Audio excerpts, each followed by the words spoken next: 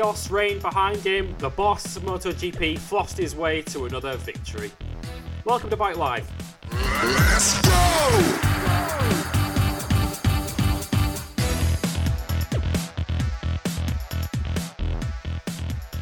Yes, this is episode 59 of Bike Live here on Motorsport 101. A warm welcome to all of you that have downloaded this week's edition. A huge thank you to all of you for listening. This week's edition of the show looks back on the first European round of the MotoGP season as Marc Marquez took control of the World Championship with his second win in a row, whilst all of the mayhem and incidents occurred behind him, behind our flossing world champion. We'll talk all about how he took his victory and what that means for the rest of the season, and the three-way battle behind him, which ended in tears for all concerned.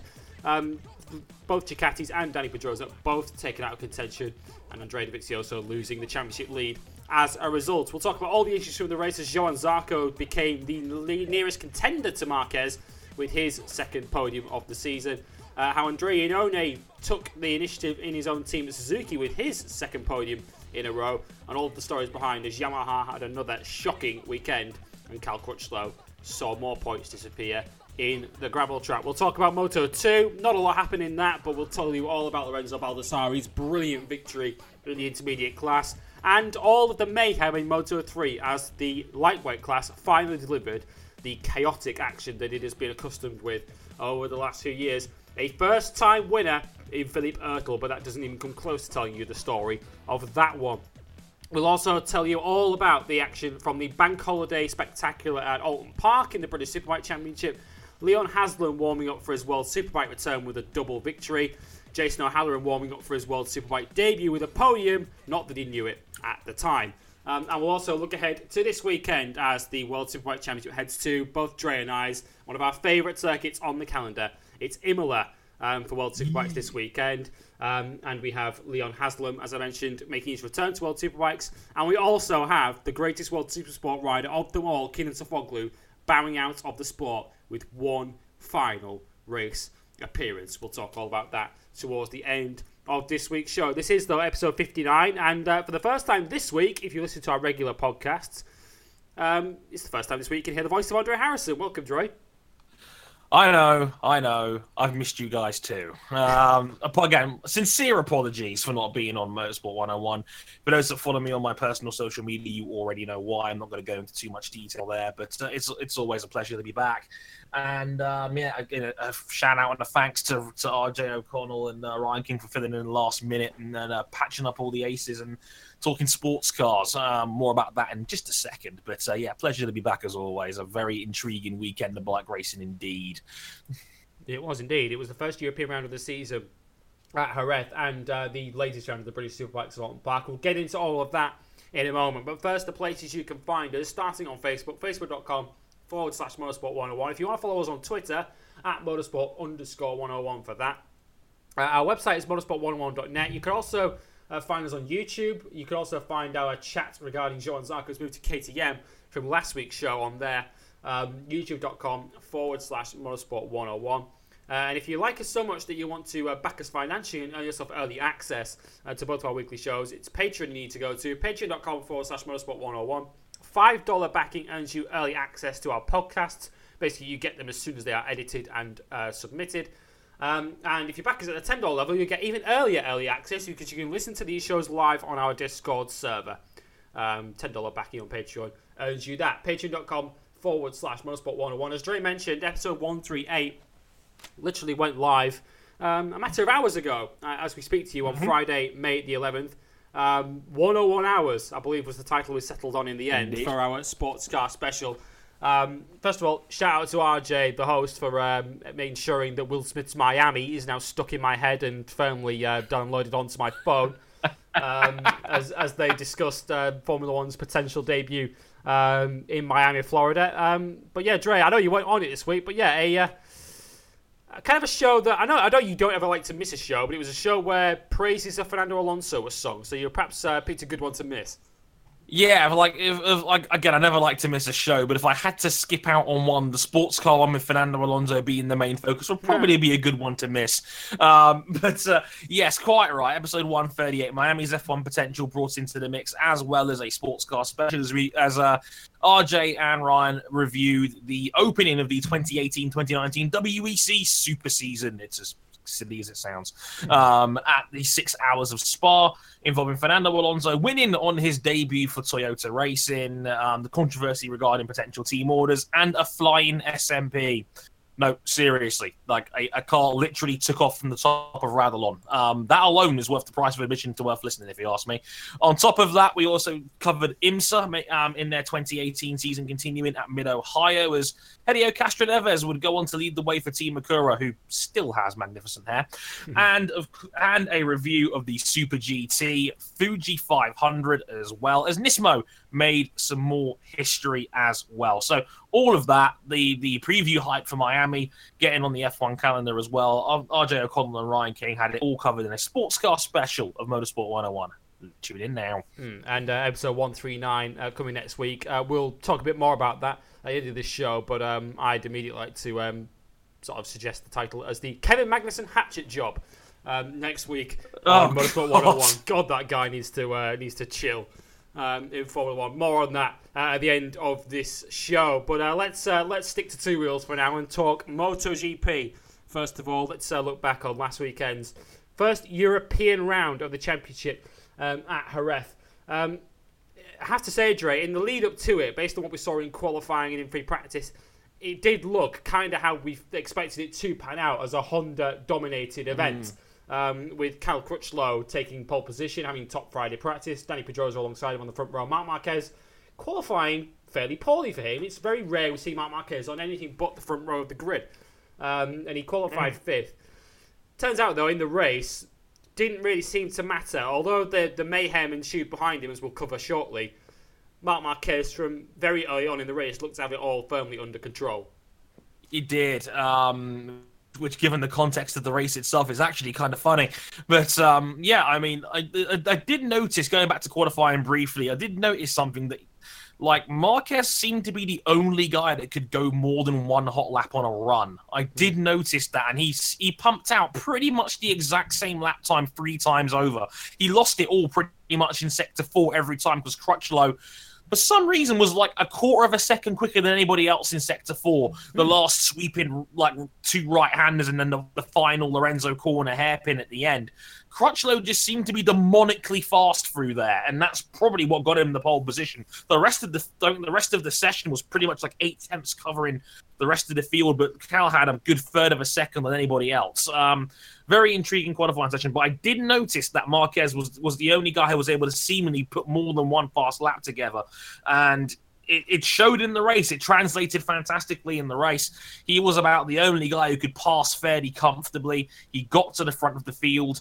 Lorenzo was able to stay with him. I mean, Lorenzo, another brilliant, almost old school, like he was riding in blue again, Lorenzo performance at the start of that race, just comfortably in the lead. Wasn't able to break free, but once Marquez got to the front, he just slowly started to inch away. And even before the big talking point of the race itself, he had a couple of seconds in hand by that point. And it was almost like vintage Marquez. You saw it, like, with about 7 laps to go, he pulled the pin, put the fastest, like, after the, like, 1 lap after the incident, he sets the fastest lap of the race on a 37.1, and that was the end of it. Like, that was the end. And for a race he didn't really look like he was going to win after qualifying, especially given how stunningly quick Crutchlow was over a single lap. Yeah, I think we were all thinking at the end of qualifying, if Marquez is going to win this one, he's going to have to work for it. Yeah, he's going to have to work for this one, but he made that look remarkably easy for what is arguably his weakest track on the calendar. He's only had 1 career win here in his Grand Prix motorcycle racing career, dating back to 2010 when he first started as a 16-year-old.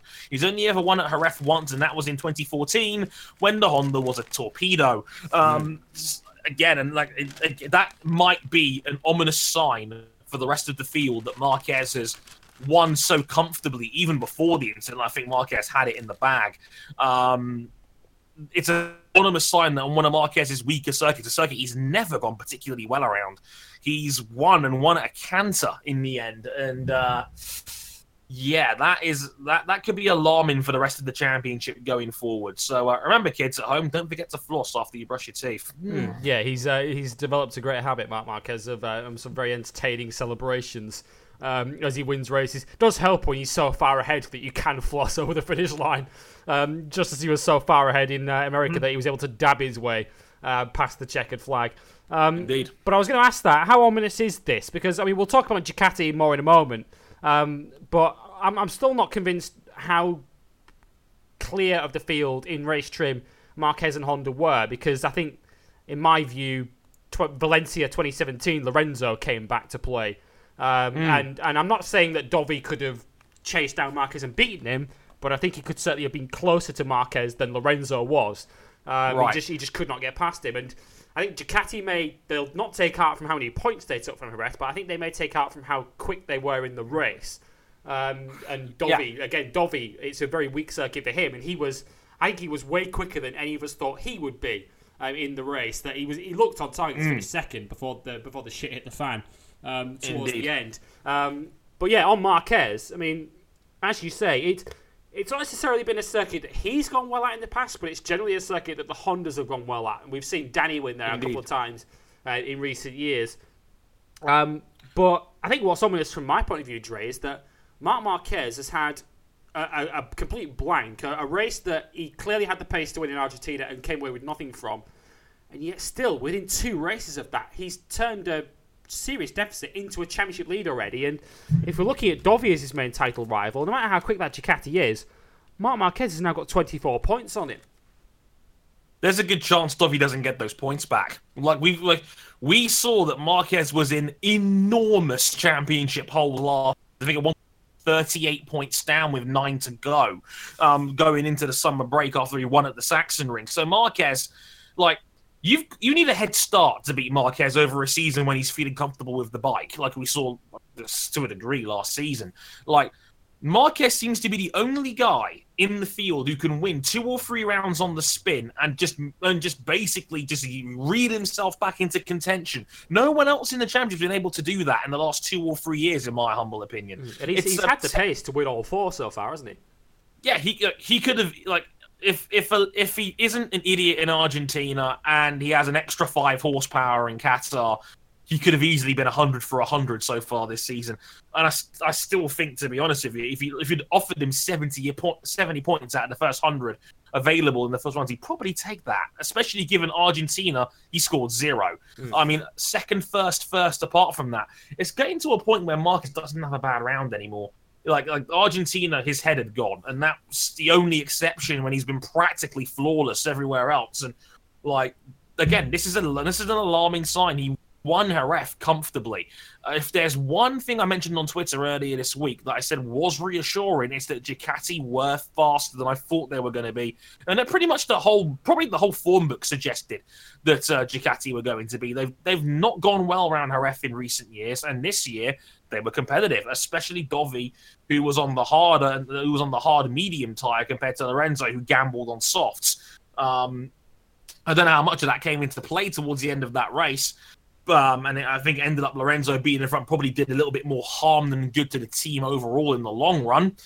Mapping ain't anyone. But it certainly was interesting to see the fact that, Pedrosa, again, I don't know how much of that is the wrist playing up, because we know he's not 100% still from that wrist injury.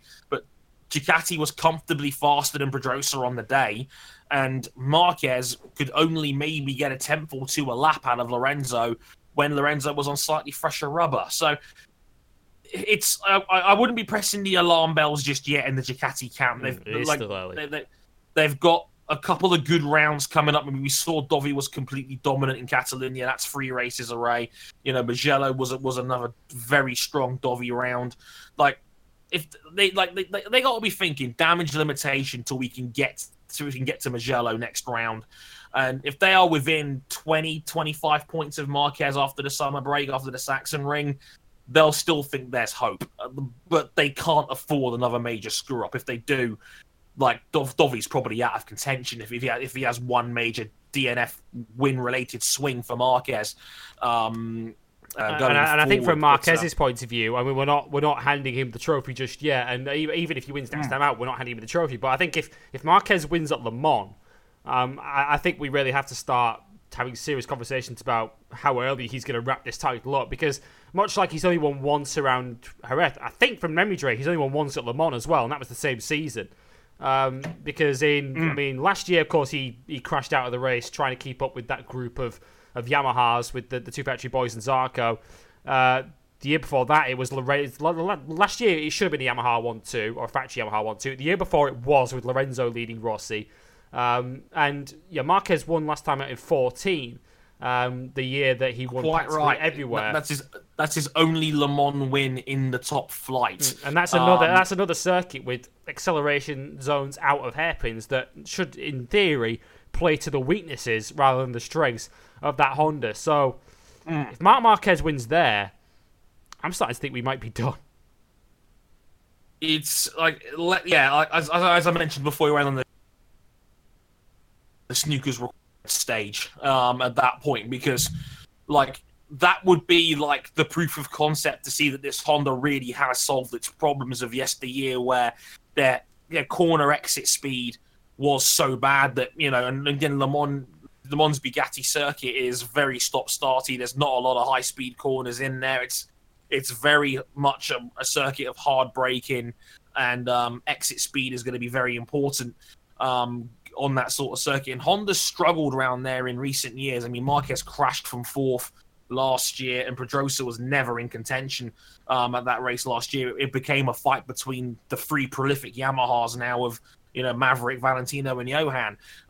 So this is going to be a big smoking gun for Honda. If they're good around here, pack your bags, we might already be done. And because it looks like Marquez still said there's still something missing out of the front, so he's not feeling like it's his 2014 bike just yet, but it's clearly a lot better than it was last year, given the relative comfort he's had in the last arguably 3 rounds, if you want to throw in Argentina, and just how much faster he was than everybody else around there, which was just terrifyingly quick. But yeah, it's a proof of concept. If that Honda is fast around Le Mans, I'll be claiming match point, because that's not a good sign. And Marquez doesn't do donuts very often anymore in terms of crashing bikes in races. He just doesn't seem to have those days anymore. Like I don't get nervous watching him at the front anymore, because he just doesn't tend to crash in a Grand Prix now. So it's a problem. Like Dovi being 24 points back is bad enough. Like Ducati's already almost out of breathing room already, and that's not a good sign. So Le Mans is going to be an absolutely critical round this year for me, because I also want to see how well Ducati hold up round there, because this is a track that in theory should play up to them, and with Yamaha not really being the threat they are going into this round as well next week, that they could be some dead points at the top for Yamaha if they are still as good as they were here last year.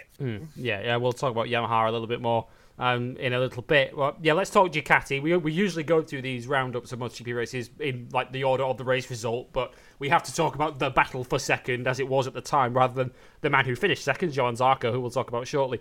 The incident itself, then, we'll talk about what this means for Ducati shortly. But in terms of the incident itself, Jorge Lorenzo was running in second place. Dovi had a few attempts to get past Lorenzo, and then he has to go into the Drysack hairpin, the Schumacher-Villeneuve corner for Formula 1 fans out there.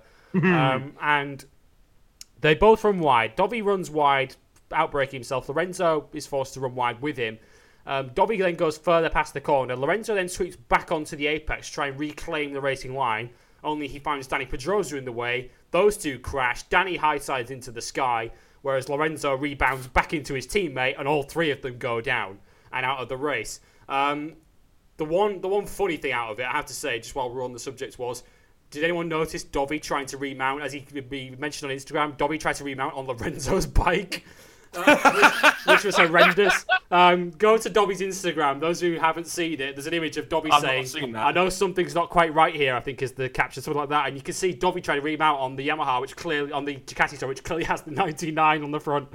Whoops. Because the way the bikes have sort of came to rest, Lorenzo's bike came to rest next to Dovi, and he tried to remount on that bike.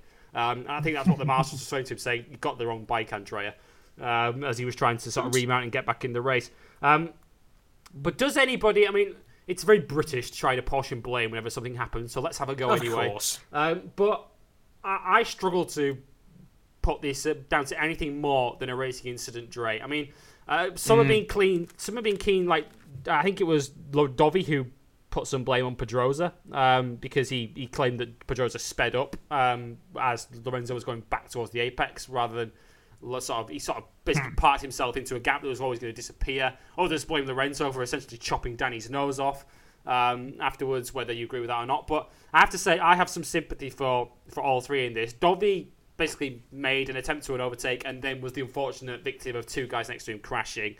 Lorenzo was just going back to the racing line, and whether he could quite see Danny on the inside is a moot point. We know that Danny couldn't see anyone because he was hanging off the right-hand side of his bike, so there's no way he could have seen Lorenzo sweep back across. I've got sympathy for all three on this, Dre. I think this was just a pure perfect storm and a racing incident. What about you? Yeah, I'm now going to go through a dramatic favorite book, Lemony Snicket's A Series of Unfortunate Events, and because I think that's a pretty good way of summing this up. In real time, I thought Lorenzo came on the racing line again a little bit too quickly, but it's understandable given that he was knocked wide by Dovi overcooking his brakes in the first place. So, you can't really blame anybody for this one. I think Dovi was clutching at straws a little bit, trying to apportion blame, and Lorenzo and Pedrosa were fairly neutral. I think they all kind of unanimously said, "Yeah, listen, we're like the three cleanest dudes in the championship. How can we possibly get this wrong?" And ended up all three of them in the gravel. And Danny Pedrosa turns into Superman for a few seconds. The unluckiest guy in motorsport right now. Like the guy was so unfortunate in Argentina where he gets overtaken by Zarco and pushed onto a wet patch, which high sides him and breaks his wrist. He's still kind of recovering from that at the moment, and then he is the innocent victim of two Ducatis who basically engaged in friendly fire, and he gets torpedoed out of the race. This guy has no luck. This guy just not only no luck in terms of what happens to him in races, but every time he seems to get taken out or crash in a race, he always gets hurt. Luckily, this time he was able to walk away from this one. Apparently, a slightly damaged groin. Make your own jokes about ego and a bruised groin area there for Pedrosa, but no, you can't really blame anyone for this one. Dovi clearly was getting frustrated at not being able to pass Lorenzo. I saw comments from Dovi along the lines of saying that Lorenzo was deliberately riding slowly through apexes so that Dovi couldn't find a way through. And Dovi was basically sick and tired of Lorenzo's shit, basically. And he thought, the honeymoon's over there. Yeah, if it wasn't already, it sure as hell is now. Dovi, he tried. I mean, we all know Dovi's riding style. He's the last of the late breakers. He was going to try a lunge into turn 6. That's the best overtaking opportunity on the circuit. He tried turn 6. He overcooked it a tad. And the natural thing to do when you're pushed out wide on a hairpin is to square the corner off. So you're gonna try and Lorenzo, you're gonna try and lean it in as narrow as you can and try and get back on the racing line, which is, in this case, straight ahead towards the next corner anyways, as narrow off as you can. Now, I have to give props to BT Sport on this one. They debuted a new, totally not Sky F1, Sky Hub style analysis booth in the back, and analysed the incident. And Hodgson made a very good point. He used the modern day riding style, and he showed that Lorenzo probably didn't see Pedrosa because of his peripheral vision, and the fact, again, his head's pretty much on the ground when you're leaning that deeply into the corner. And we know Danny didn't see Jorge either. Of course, it would be impossible for Danny to see Lorenzo from that angle.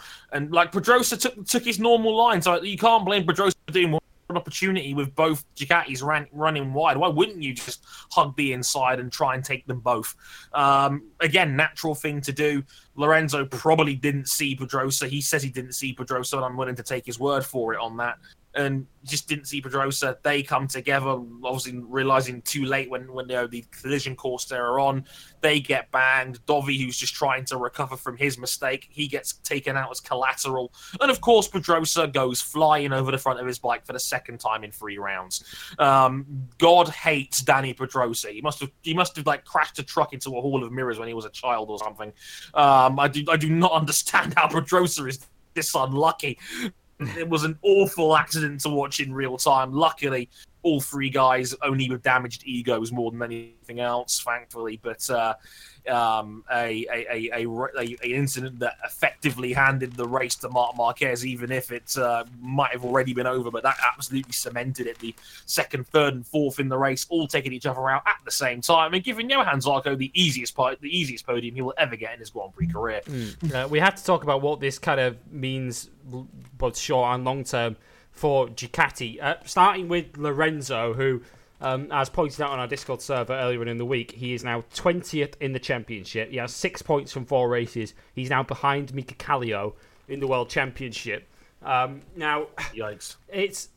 I think, and it might again sound harsh, given that he was actually more competitive this weekend than he has been at any stage this season. I think this was another race and another incident that spells the end for Jorge Lorenzo at Ducati. And the reason I say that is because I referenced it earlier on. This was Valencia 2017 Jorge coming to play, and I'm not saying he should have let Dovizioso through because it's only race 4, but there was no question that Ducati's only chance of winning that race, if they had one, was Dovi. Dovi was the guy with the late race pace. He came from a second or so back, caught that group that were at the time fighting for the lead. That became the fight for second, and Dovi could see Marquez getting away, knew he had to get on with it, and was trying to get past his teammate, but just couldn't do it because Lorenzo was so good under braking and so difficult to overtake. And the point I'm essentially making, Dre, is that Jorge Lorenzo is nowhere near... He's not competitive often enough for Ducati to stick with him. And even when he is competitive, he's only complicating the issue for their real championship challenger. Yeah, and Lorenzo's too inconsistent for Ducati to have consistent faith in him to deliver them results. Like, Ducati, I'm sure, could live with Lorenzo's and if he was up the front on a regular basis. He isn't. Like, he's only got 6 points so far this season, even before this race happened. And this would have been... he is up there, he's stopping his own teammate. Yeah, which we kind of saw in Sepang last year. We saw it at Valencia at the end of last season, and we saw it again here, where Lorenzo, you can make the case, was being counterproductive, but effectively harming his own team by letting Marquez get away at the front and not being able to realise that, hey, Dovi's the faster man right now. You're probably going to have to let him through for him to have any chance of winning the Grand Prix. But Ducati, I don't think, want the PR disaster of giving their star rider team orders again in race 4 of a season. I want to make this clear. I don't blame Jorge Lorenzo at all for the way he rode last Sunday. I don't blame him at all. He wanted to try and finish second. He probably thought in his heart of hearts, maybe I can still win this. But it's more the more reason for Ducati to have to just have a word with themselves and think, this current configuration, this current team lineup we've got, isn't working for that very reason. We need someone else. If Dovi's our guy, if Dovi's the guy that's going to win us a world championship, if the bike works for him, then we need a guy on the other bike who is going to help Dovi do so. And it's clear that Jorge Lorenzo doesn't have the competitiveness, nor the will, nor the sort of appetite to play that supporting role. No, he doesn't. And this is what we mentioned. And if Ducati cut him, and Ducati make this decision early on in the season to get someone else in, we know that Jorge is not going to help Dovi then. Of course not. And then this is exactly the scenario we talked about in our season preview going into this season. We said Ducati might have a situation if Lorenzo comes good, he's going to be problematic for Dovi winning the title because there's a chance that Lorenzo will take points off him. And we saw that happen this past weekend. Lorenzo is too good and too competitive, basically to help Dovi win the title at optimum level. But he's also not got the temperament. He's not a Jenson Button. He's not a Rubens Barrichello. He's not a team player where he's going to allow it. Yeah, his ego and his will to win will not allow him to step aside and give Dovi every possible chance of winning the title. We saw it at Valencia last year. Lorenzo ignored blatant team orders to let Dovizioso through. Now, if ever you want to blame Lorenzo for that, is ultimately down to you. That's a personal opinion of whether you ever have, depends on where you stand on the team orders fence. But no matter which way you slice it, Lorenzo's not obligated to follow those orders. The problem is it's counterproductive to what Ducati are going to do, because right now the only man on a Ducati that's got the cojones to challenge Marquez is Dovi. And if Lorenzo keeps doing this, neither of them are going to win the championship. And Marquez will sail off into the distance like we saw with Yamaha a couple of years ago. It's the exact same scenario when Lorenzo was at Yamaha. They were both trying to chase down Marquez, and they beat each other up so bad it allowed Marquez to somehow win the title 3 rounds early. Amazing how that one turned out in the end. It is. And as far as Dovi's concerned, then, I guess it depends whether you're glass half full or glass half empty with Andrea Dovizioso. Because I said last week that I was going to be keeping a very close eye on Ducati and how competitive they were, because they didn't seem to be any better around their weaker tracks than they were last year. They weren't any more competitive around Kota or around Argentina than they were a year ago. Now, it has to be said, they were much closer to the front and to winning the race this time than they were last year, when Pedrosa and Marquez were a street ahead of Lorenzo in third last year. Now, obviously, they got a podium last year. They didn't this year. But from Andrea Dovizioso's point of view, Dre, he's never had so much of a fourth place around Jerez. I mean, this is probably his worst track of all. Fifth is his best result in the Premier class in a MotoGP race at Jerez. Yet, it was pretty clear on pure pace, he looked like he had the pace to finish a safe second had he not got involved with his teammates. So, if you're glass half empty, Dovizioso's lost a handful of points that he might not get back. If you're glass half full, both Dovi and Ducati were more competitive than perhaps we expected around one of their weaker tracks. Which camp are you in? I'm in the glass half full camp on this one, because Dovi was taken out in Argentina last year by Alicia Spargaro, and it didn't seem to hurt his title ambitions too much.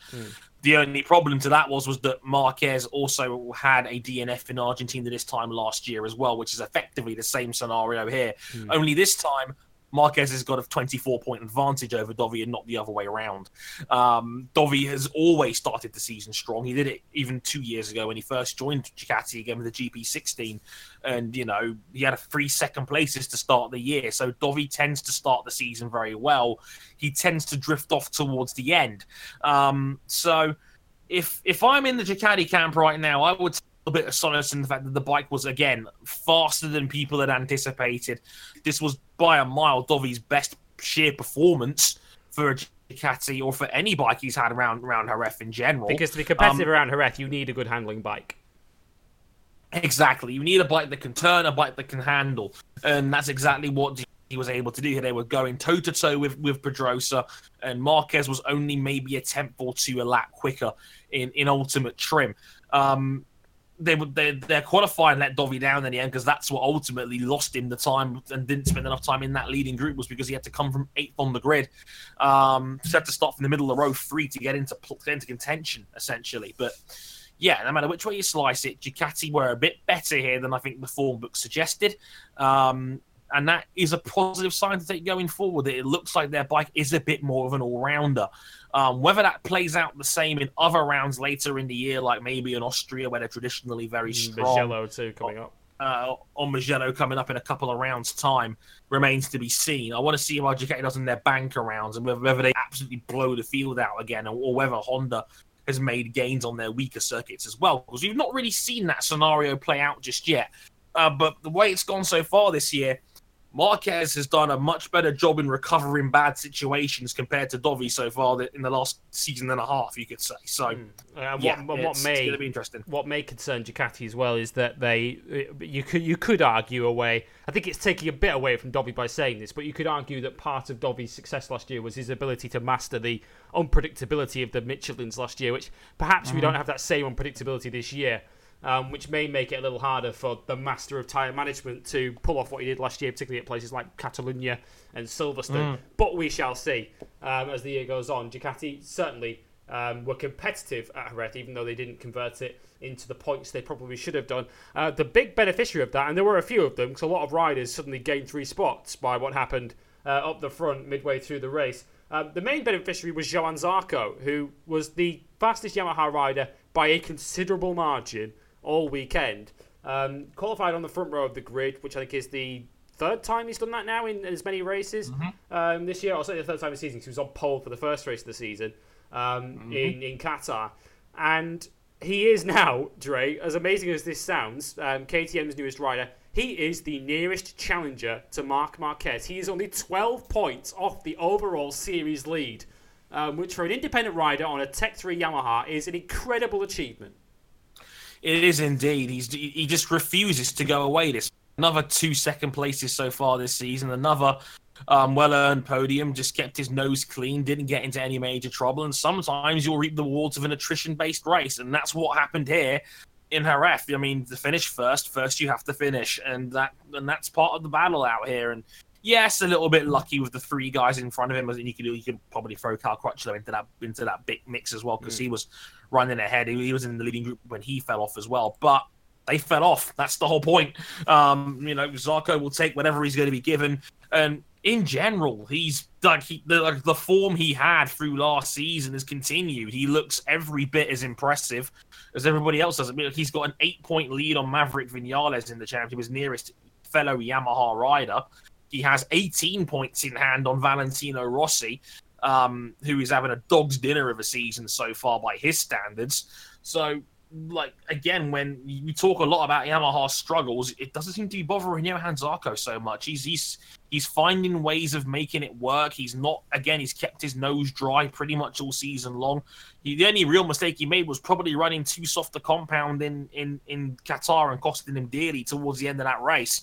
Besides that, he's been fantastic all season long. He's been competitive and been in leading groups for the majority of the season so far, and he's done a very, very good job. And the way this season's played out, where almost everybody's had at least one bad round in capacity, there is something to be said about just being consistently good, and that's where Zarco is at the moment. And he seems to be the one Yamaha rider you can actually hang your hat on to be up the front and consistently getting a result, which is incredible. And I don't know about you, Dre, I've just got this image of, if we look at historically where the Yamahas are good, I've just got this image of Johann Zarco and Monster Yamaha Tech 3 at both the rider and the team's home Grand Prix. I desperately want them to convert this into a win at Le Mans next weekend. I think if there's a place where Zarco and Tech 3 are going to get a win, in terms of the fairy tale outcome, it's Le Mans. But I think in terms of competitiveness, it's Le Mans. Yeah, I completely agree. Zarco was only a half second off the victory last year. It was until arguably maybe Valencia. That was the closest Zarco would come to a win, and that was the first time he looked like Zarco could have won a race on merit. Just imagine the reaction at Le Mans if that happens. He finished second last year, and 110,000 mad Frenchmen, you could hear them audibly chant, Zarco, Zarco. The place came unglued when Louis Rossi won in the Moto3 race a few years ago as a home winner. That's the kind of support we're talking about. They really get behind their own riders. And I think he's got a real shot at it next weekend. We'll preview that on next week's show, the French Grand Prix, which is coming in a week's time. But yeah, Johann Zarco is second in the World Championship at the moment. That's a position that, as Dre mentioned, could arguably have gone to Cal Crutchlow had he converted his pace and his pole position into some points. But it seems like an age ago, doesn't it, Dre, now that we were talking about Cal Crutchlow as the championship leader and a real front-running threat in MotoGP. I mean, it seems in the last 2 races that the old Cal Crutchlow has returned, all the potential in the world, but just unable to convert it into points and unable to see the checkered flag without crashing. Don't doubt me? Question mark. Yeah, it's. I think you made the point, didn't you, on Twitter? This is why we doubt you, Cal. Yes, because for every win there is back-to-back DNFs. That is the Cal Crutchlow roller coaster experience. He is rushed from a hospital. Yes, and that's, you're never going to win a championship riding like that. You're just not. And the sport is too competitive. There are too many guys who can win Grand Prix now. And you're like, Crutchlow needs to wind it down a notch because, again, as you say, the capability is more than there. The speed is there. He was fantastic in qualifying in Jerez.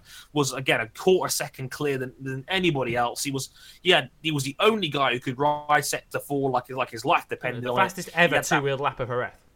Yeah. Again, he was brilliant in Argentina. He won that very tight dogfight with Johann Zarco, who was desperate for his first victory. Crutchlow held him off. He's always gone well at Argentina. He was above average in Qatar as well.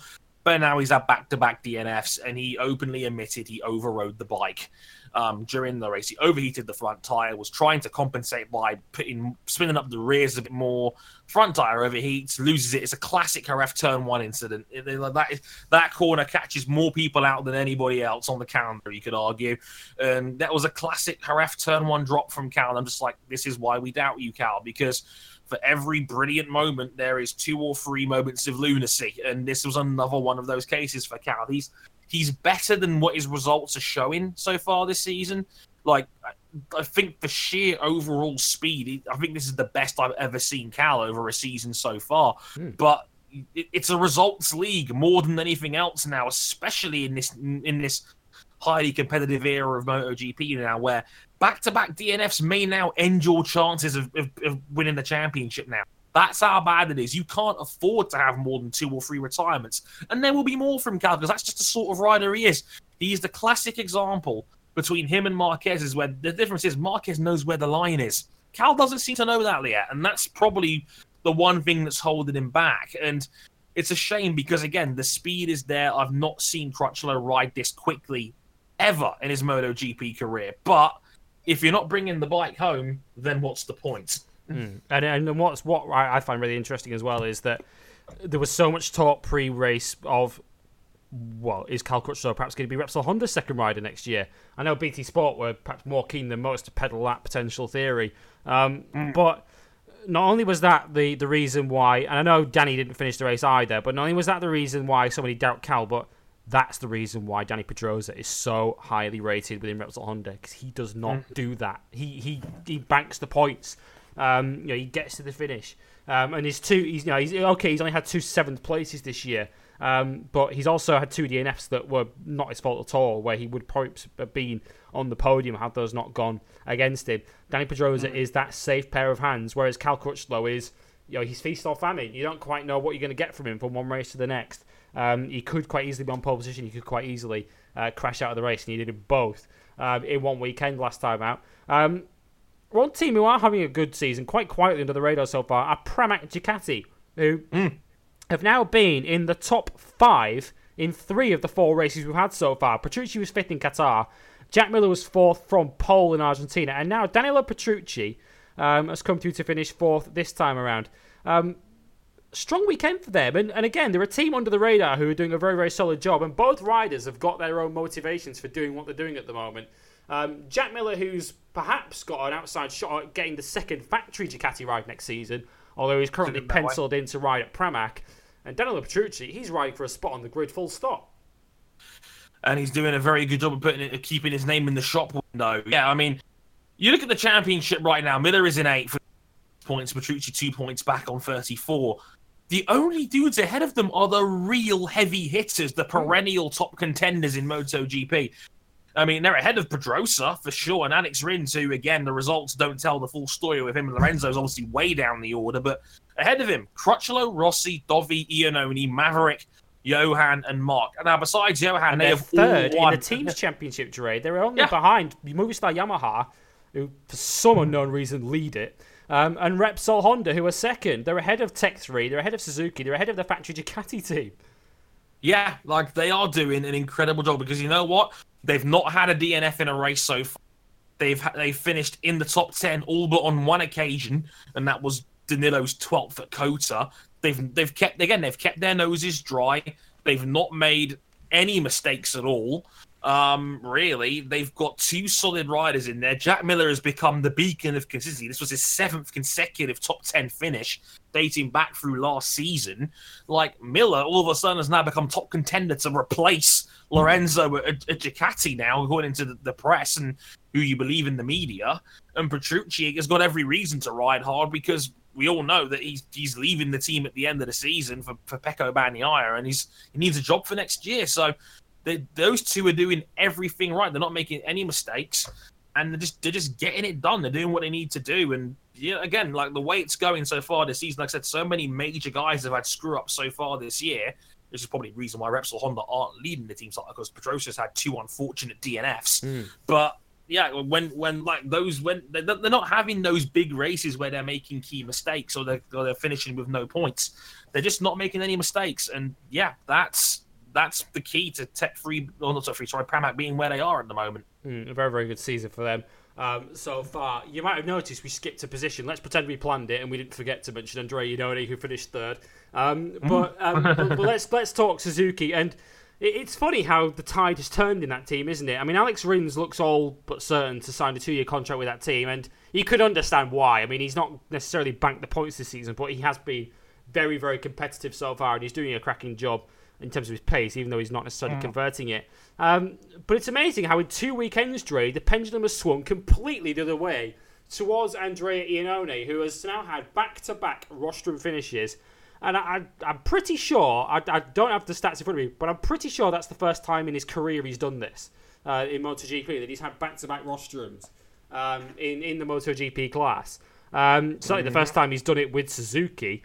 And it's the first time in his top flight career period he's had back-to-back podiums, regardless of team. Yes, an incredible turnaround for the guy who has been under pressure, not for the first time in his time at Suzuki, based on the fact that Rins was outpacing him in Qatar. But for a guy who looked like he was racing for his career a few years ago, and looked like he was virtually out of the door at Suzuki, he suddenly turned it right around. He has turned it around, and it's like the press reports have read very positively. But if I'm Suzuki now, I'm thinking twice about getting rid of him.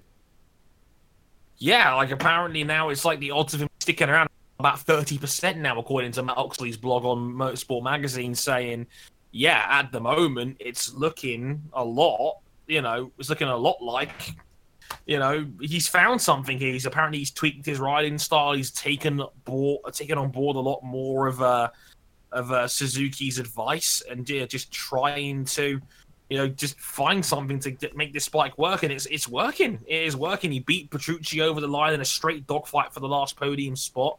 The speed's always been there with Iannone. That's always been a thing, and he seems to be able to get his head down and get on with it now. It's looking like he might end up sticking around there, despite them courting Jorge Lorenzo. It's funny how, again, the tables have turned. That Iannone's now fourth in the championship, but not a million miles away from the top of the board. While Alex Rins has only finished one race, despite it being a podium finish. He's got 3 other DNFs. No one else has had 3 crashes in races so far this season, and Rins has been a disappointment. It's very weird how that's turned out. And the team deserve a lot of credit as well, don't they? I mean, they were first and second in FP4, Iannone and Rins at Jerez, which immediately made people sit and take notice that, wow, this team have some real race pace behind them. They've now got 3 podiums in 3 races of the Suzuki team, if you add the Rins podium in Argentina to the 2 that Iannone had in the previous 2 races. And it's interesting because they're now in a position where, once again, they look like they're going to lose their concessions again. I believe that they're 3 concession points away. I think they need to get to 6 concession points to lose these concessions that they have, and you get 1 for a third place, 2 for a second, and 3 for a win. So if Suzuki win a race, they immediately lose their ability to test. They won't lose their engine allowance for the year because that cannot be changed mid-season, so they will keep their allowance of 9 engines to the end of the year. But if they win in Le Mans, they'll immediately forfeit any chance of testing outside of the normal sort of allowance of tests that the factories ahead of them have got. But they've earned this, haven't they? There's no question that they've earned the spot that they're in, and the mistakes that they made pre-2017 that created the problems they had last year, where they basically made mistakes with their engine that they put together and they were unable to change it because of the homologation. They've rectified them for this season, and they're all of a sudden right back in the mix, right back kind of where they were pre-2017 when Vinales was on the bike. Indeed, it looks like they've gone back to that sort of, maybe we have the best bike in the field sort of contender at the moment now, where it looks like they just overall have a very strong package, and they have 2 riders who, again, if they're clued in, can finish on the podium. We both have written proof of that. Rins has been in leading groups despite his mistakes in race, and he seems to have screwed his head back on at last. So, yeah, the way it's going right now, they seem to have a very good all-round package, one that apparently, according to Neil Hodgson, a lot of guys like in the paddock because it seems to be a very easy bike to ride. They seem to have got the homologation for their engine sorted. So, yeah, there's a lot of positive upswing at the moment in that Suzuki camp, and they have every right to be. They've got the potential is there, even if the points don't necessarily show it, especially in the case of Rins. But Iannone looks like he's finally becoming the team leader Suzuki expected him to be. Let's take a very deep breath and try and decode what's going on then at Movistar Yamaha. Valentino Rossi finished 5th last weekend, which was the mother of all, painting over a bad job, papering over the cracks. And I have to say, if I was sitting on a chair, I think I'd have fallen off it when I saw the Teams Championship and the fact that they're leading it at the moment. They're leading the Teams Championship by 2 points from Repsol Honda, mainly because, with the exception of the one DNF that you all know about, Rossi's collision with Marquez in Argentina, they've scored points with both riders at every race so far, which I don't think any other team has done. And of course, they've had a couple of podiums, Mavericks in Texas and Rossi's at the opening round in Qatar. But are we approaching crisis time with this team? I mean, let's ignore Johann Zarco for just a minute. I know you can't ignore him because he's showing them up on a 2-year-old version of the same bike. But That's a big if. But if you purely base this on factory teams and factory bikes, you're right in what you say. Suzuki have the 3rd best bike, and the Yamaha's the 4th. Yeah, like on sheer merit alone, right? The best of the field that isn't the factory Honda and Ducatis. And what does that say about Yamaha? This, like I said, I mentioned this before we went on the show. I looked it up. They have now gone 14 consecutive races since their last victory, which was Valentino Rossi at Assen last year. We're almost now a full calendar year, or full MotoGP calendar season, you could argue, since Yamaha's last win, which is even more alarming when you consider the last 2 seasons of MotoGP have arguably been the most competitive in modern history. So, like, despite, in theory, an easier field, per se, they're not winning. They don't seem to have the upside where they can win. They don't seem to have any sort of outright pace where they can win or take a Grand Prix by the scruff of the neck. Le Mans is going to be a real big test for them. We'll obviously talk about it on next week's show. But Le Mans is going to be a massive test, given that last year they were dominant around there. All 3 of the mainstay Yamaha staple of Vinales, Rossi, and Zarco all competed for that victory, and they were all just trading fastest laps for 27 circulations of the Bugatti circuit. But this is an unmitigated disaster. Like, Lynn Jarvis's hot seat is probably on fire right now because, to underline your point, Movistar Yamaha have won the last 3 around Le Mans, and had Rossi not crashed at the end of last year's race, there would have been 3 consecutive 1-2s there. Yeah, this is their strongest circuit on calendar. Jorge Lorenzo used to dominate round here. He was virtually unbeatable round Le Mans in the past. This is massive. This is the test. This is a track where a win for them there is practically automatic. So, it's gonna be interesting to say this. But at the moment, I mean, I said 14 consecutive non-victories. Maverick's now gone a full season since his last victory now, more or less, and this is a guy that showed so much promise at the start of last season, and he's just not able to string together a good form of results. I don't know how much of that is down to him and how much of that is down to a bike that is just fundamentally flawed at the moment. But as it stands right now, this is a disaster. Given Yamaha's incredibly high standards, this is insane. This is awful for them right now. Like I said, if I'm Lynn Jarvis, I'm fearing for my job because they are not going to tolerate 3 consecutive years of getting beaten by Marquez and basically 5 out of the last titles not going to them. So I'm struggling to think. I think this is the least competitive Yamaha have been since before Valentino Rossi first joined them. Because ever since Valentino Rossi joined them in 2004, you'd struggle to have gone to a race since then where you'd have practically written off Yamaha's chances of winning the race. You'd have pretty much thought, well, Rossi's bound to pull something out and they might challenge for a win. And even when Rossi left, Lorenzo took up the reins and dominated for a couple of years with them. But I can't remember the last time we actually went to a race weekend where we were wondering if Yamaha could even get on the podium with either rider. And perhaps their biggest problem at the moment is, I mean, if we accept that they're in a big hole and they need to try and fix it, how are they going to fix it, Dre? Because it seems pretty clear from what you hear from both of their riders that both Valentino Rossi and Maverick Vinales have completely different theories on how to fix the problem. So which direction do you go in when you're trying to develop your way out of a hole? Which rider do you listen to?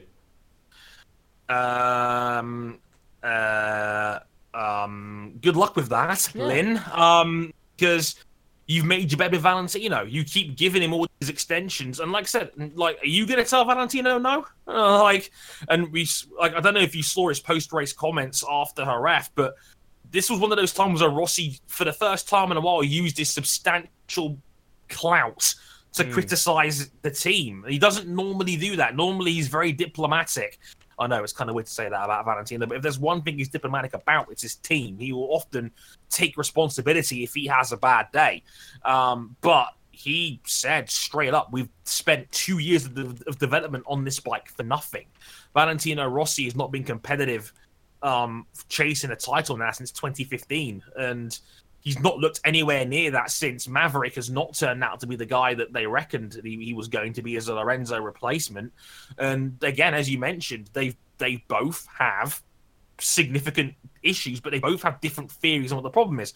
Rossi seems to be blaming the electronics, which is funny because at COTA they seem to take a step forward in that regard and had their best result of the season so far of a second and a fourth. One round later, Rossi is now saying 75% of the team's problems are with the electronics. Meanwhile, Maverick is complaining the bike doesn't have enough edge. So they both have two fundamentally different problems with the bike right now. So where do you go from here?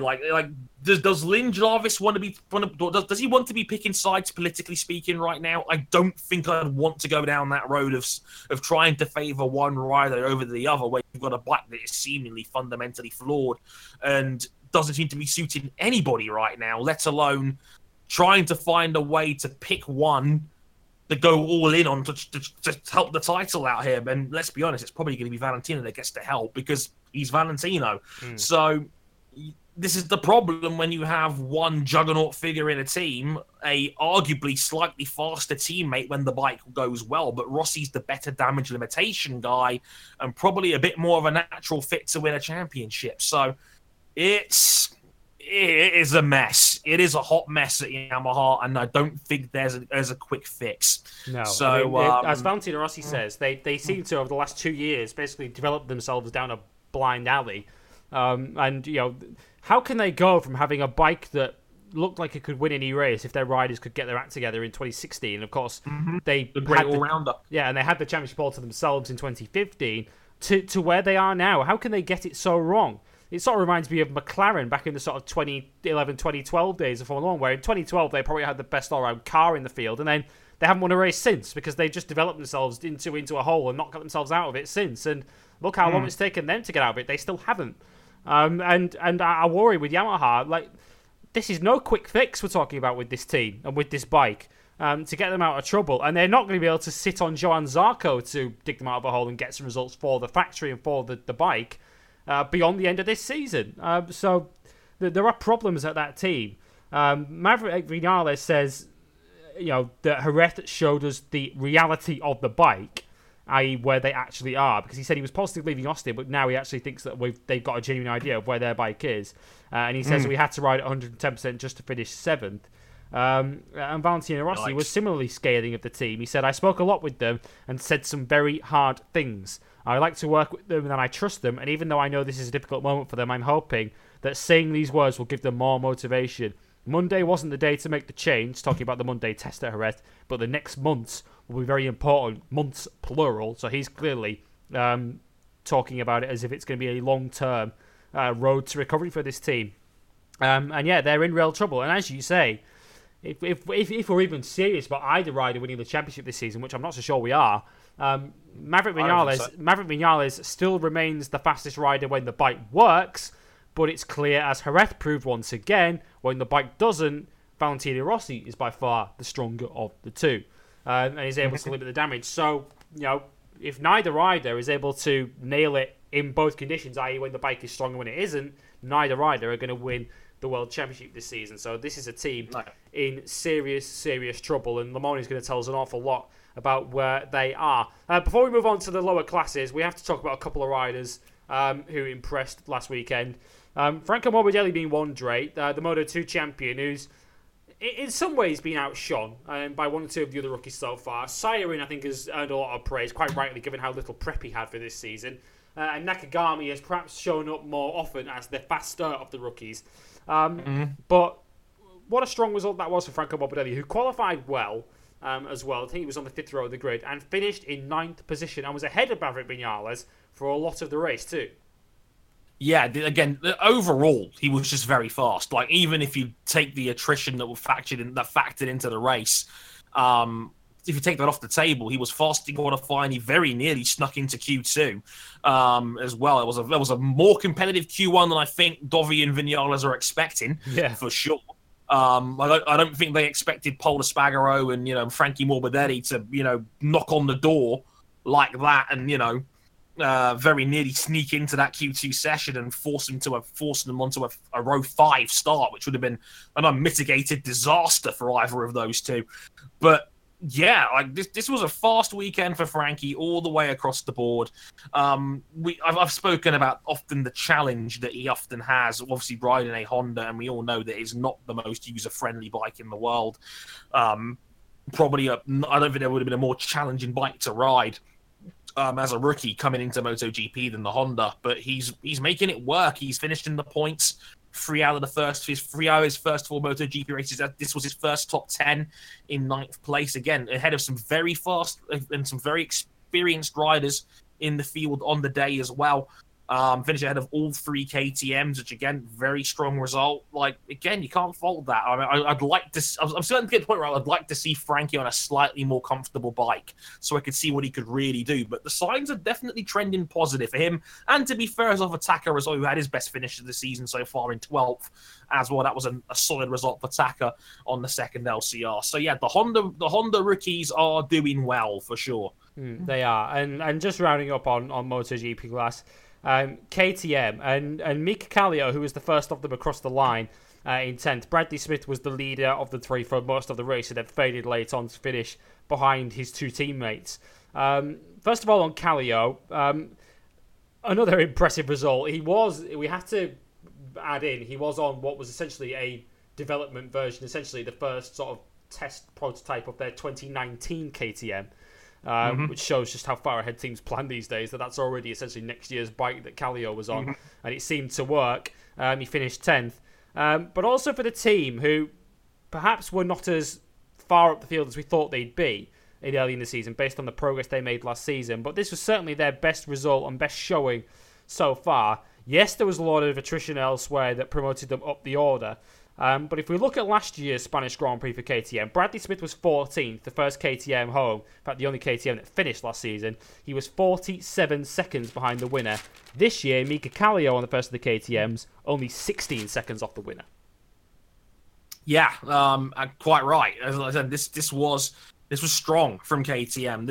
It seems they have a more consistent overall bike this year. It looks like they've got something here. They're showing improvement, and if Kallio's cracking the top 10, that's a very good sign because KTM didn't do that very often last year. The cynic would say, "What would Johann Zarco have got out of that bike?"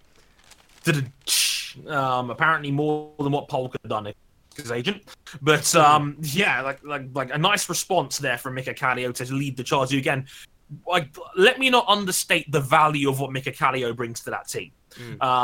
And many people will say test riders are important, and Kallio has had a key hand in that bike's development from the very start. And it shows. He wants to go racing again. He's made it quite clear, despite all the wildcard appearances, he wants to go racing again, and he's doing a brilliant job with that. And again, when he comes back on a wildcard day, is faster than Pole, faster than Bradley. Okay, yes, the bike probably is a little bit better in terms of potential, but Kallio is an experienced hand who knows what he's doing, and he probably won't be on the MotoGP grid next year. Absolutely won't. We know that's the shame. That's the point I was going to make on Kallio. Unfortunately for him, he can't really do any more than he's doing. And I think Neil Hodgson made a very good comparison in that he's very, very similar in terms of his role, his value to his team, to Michele Pirro at Ducati. He does a very, very similar job that Pirro does for that team. In terms of how good he is when he steps in, but also how valuable his input is to that team and its development. Absolutely. But yeah, in terms of next season, the two factory spots we know are sewn up. Zarco and Pol Espargaro will be their two factory riders. Miguel Oliveira, who we'll talk about in a moment in Moto2, has been signed up for one of the two Tech 3 KTM rides next season. And Hervé Poncharal was very, very clear. You can always rely on Hervé to be brutally honest and open in his interviews. I love that, man. And he spoke to James Toseland on Saturday, and he said he was asked about the possibility of a Bradley Smith or a Mika Kallio perhaps jumping on that second Tech 3 KTM, and he immediately shook his head and said, no, we are going to be a KTM junior team, which means the second rider alongside Oliveira will be a young rider or a Moto2 rider. And that essentially immediately rules out either Smith or, more to the point, Kallio from jumping on a KTM in MotoGP full-time next year, which is a shame for Kallio because he's done all he can do to justify a seat full-time with that team. I mean, who knows? He might still jump on Bradley Smith's bike for the end of the year if that sort of trend continues when he next wild cards, because he's got 5 wildcard appearances this season later in the year. I think the next one is Sachsenring from memory, but we'll tell you about that nearer the time. But yeah, shame for Kallio because he's probably not going to be on the MotoGP full time next season, but he has done a brilliant job. Let's give you the full rundown then from Jerez. Marquez the winner from Zarco and Iannone. Danilo Petrucci 4th ahead of Rossi. First of the factory Jans in 5th. Jack Miller 6th. Maverick Vinales 7th ahead of Bautista on the Ancel Nieto Ducati in 8th. Franco Morbidelli 9th and Kallio in 10th. The rest of the points went to Paul in 11th. Nakagami 12th. He passed Bradley Smith on the way out the final corner. Bradley relegated to 13th, although those were his first points of the year. Tito Rabat 14th, and Scott Redding, the only Aprilia to see the finish.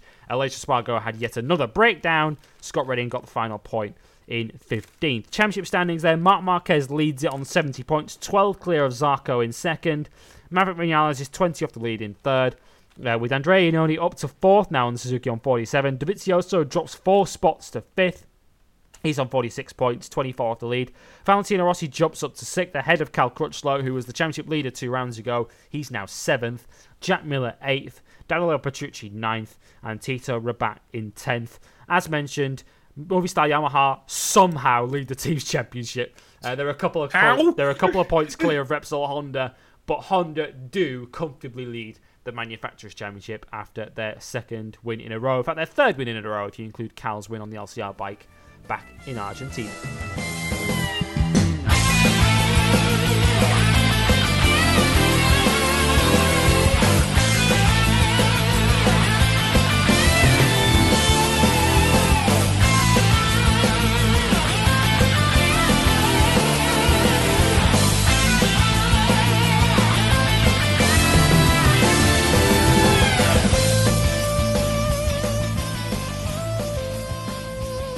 Right, Moto2, this one will probably be quite brief because it was pretty much a snooze fest in the intermediate class, unfortunately, on this occasion.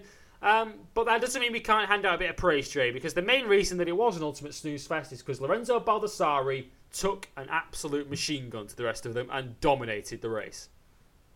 I have a new, really genius idea for race strategy.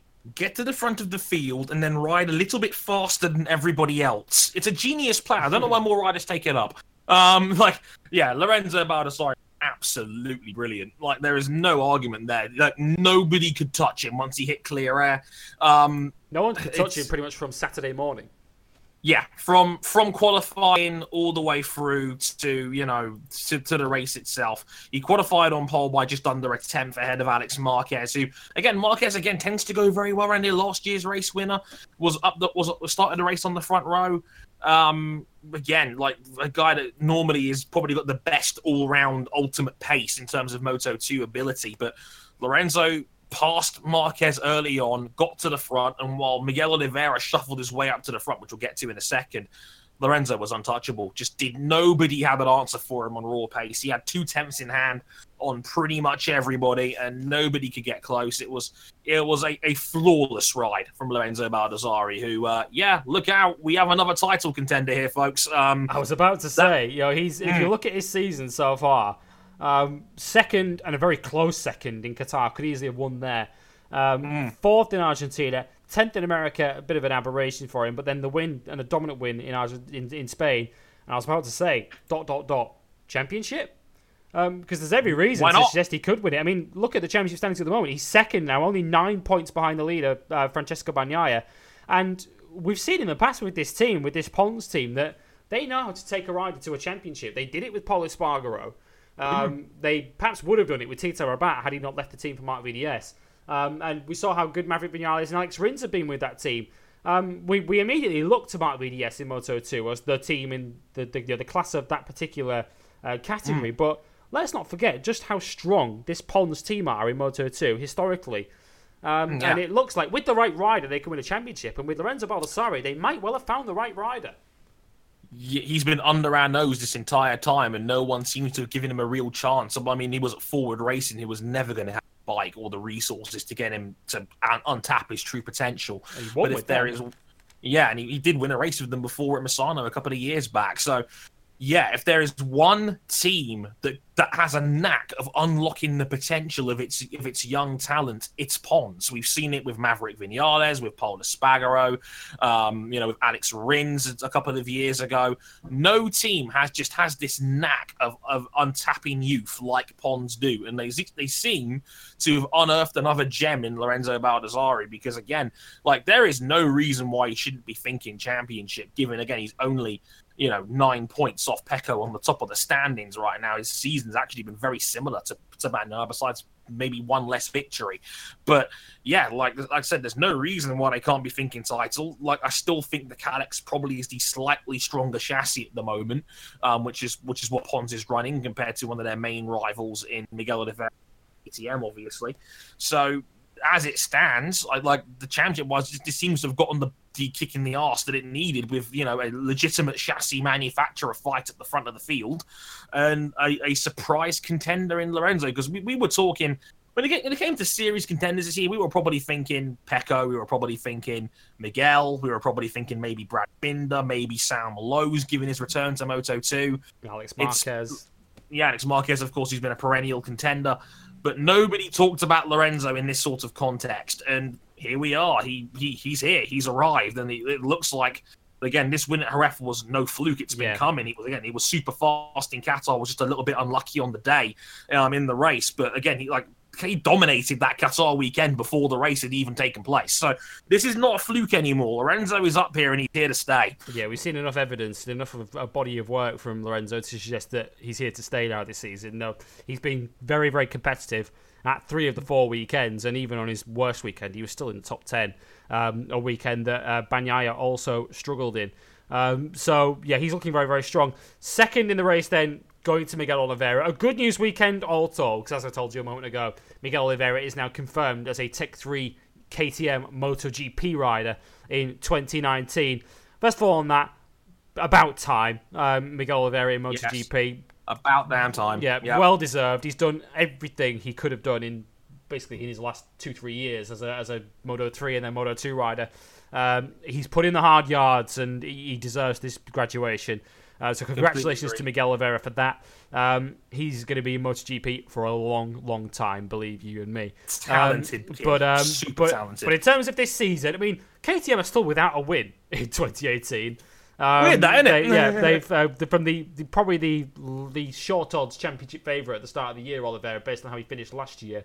But I guess while he's still racking up the podiums, he's gone 5th, 3rd, 2nd now this season, Oliveira. I guess he'll kind of just happily shrug off the fact that he's not won a race yet, whilst he's still competitively racking up the podiums, and whilst he's only 10 points off the outright championship lead, because he's got to be thinking to himself, if this team and this bike finishes this year as strong as it finishes last year, I'm in pretty good shape here. Yeah, look, Miguel is basically doing sort of what he did last year. The wins didn't happen straight away, but he's kept himself competitive. That was a brilliant performance from Miguel, by the way, starting from 14th on the grid, and basically got up to 2nd in about 6 laps. That was phenomenal, overtaking speed. And to be able to overtake around Jerez like that as well is incredibly impressive. Another dazzling performance from the kid. Just didn't have the outright pace to stay with Lorenzo once he got up into 2nd place. Just Lorenzo no one did. That no one was going to touch him this weekend. He was just too fast in open air, and Miguel tried, but just made one mistake too many and realized, you know what, second is good. Second is fine. We'll take it. We'll take the fight to Le Mans, and we'll carry on from there. But third consecutive podium for Miguel Oliveira. He can relax a little bit. His MotoGP future is secure, but I'm sure he's going to want that title. And like, he is your thinking man's rider, and like I continue to be very impressed by this kid. His maturity, his intelligence on the bike. He knows where the line is a lot of the time. He just knows how to get results, and that's a very valuable trait. And that's why he's so close to being a title leader, only 10 points behind Pecco at the moment. And he's looked every bit a match for those guys, despite not having a victory so far this season. He's been there or thereabouts pretty much every round. He's had top 5 finishes all 4 races so far. And you can win titles, not winning very many rounds if you're consistent, and that's what Miguel is doing. He's not had a bad race yet so far this season, and it shows. And the championship, I think, and I've often said this in Moto2, I mean, the races themselves haven't necessarily been stunning so far, but the championship itself is shaping up to be a very, very good one. Perhaps the most exciting and most fascinating of the 3 this year in Moto2, because no one's really dominating, are they? I mean, Bagnaia leads the championship and had another... He kind of did what champions do at Jerez. You know, when it's not your day, when the race isn't there for you to win, just bank the points, get a podium if you can, and move on. And you know, he had the measure at the end of Chevy Vieche, who chased him in the closing stages to finish third. But it's shaping up in nicely, isn't it? Bagnaia leads it at the moment on 73, 9 ahead of Baldassarri, who's a point in turn ahead of Miguel Oliveira. Then we have Matteo Pessini in 4th, who's only 15 off the lead, and Alex Marquez in 5th. Who's had a very, very costly DNF, we'll talk about in a moment. He's on 47 points, so he trails by 26. We're still talking, even at this early stage, of the championship still not taking shape yet, and we're still looking at as many as 4, if not 5, genuine title contenders in Moto2. Yeah, and it probably would have been 5 or 6 if Airgate crash as well, because he's been excellent so far this season, and we've not even spoken about him really so far this year. Another great result in 4th for the Dynavolt team. He was second in Argentina in that fight with Bassini. If it wasn't for his crash he had at the Circuit of the Americas, he'd probably be in the mix as well. So yeah, because he was already he was 4th there when he crashed. Exactly. So he is running excellently at the moment. Like there is a top tier of 6, maybe 7 or 8 if you want to throw Binder and Trotter in there as well. You've had good results, but maybe not like that ultimate sort of I'm going to challenge for a race, because Binder was right up there, but seemingly just lost control. He was second earlier, wasn't he? Yeah, but you just seemed to override the bike in the early going, and it cost him in the end. He seemed to stabilise to 6th in the end, but that seems to be Binder's limit at the moment. But yeah, as you're saying, yeah, it's absolutely right that at the moment, there's an elite group of maybe 5 or 6 runners in Moto2 right now. It's shaping up to be an exciting championship, probably the most we've had, post Zarco era, where he was so good. And we had a string of real dominant champions in Moto2 if you go back to Rabat and Zarco, and to a lesser degree maybe Marc Marquez. You can throw Pol Espargaro in there as well, because Redding had that title chance yanked out from underneath him.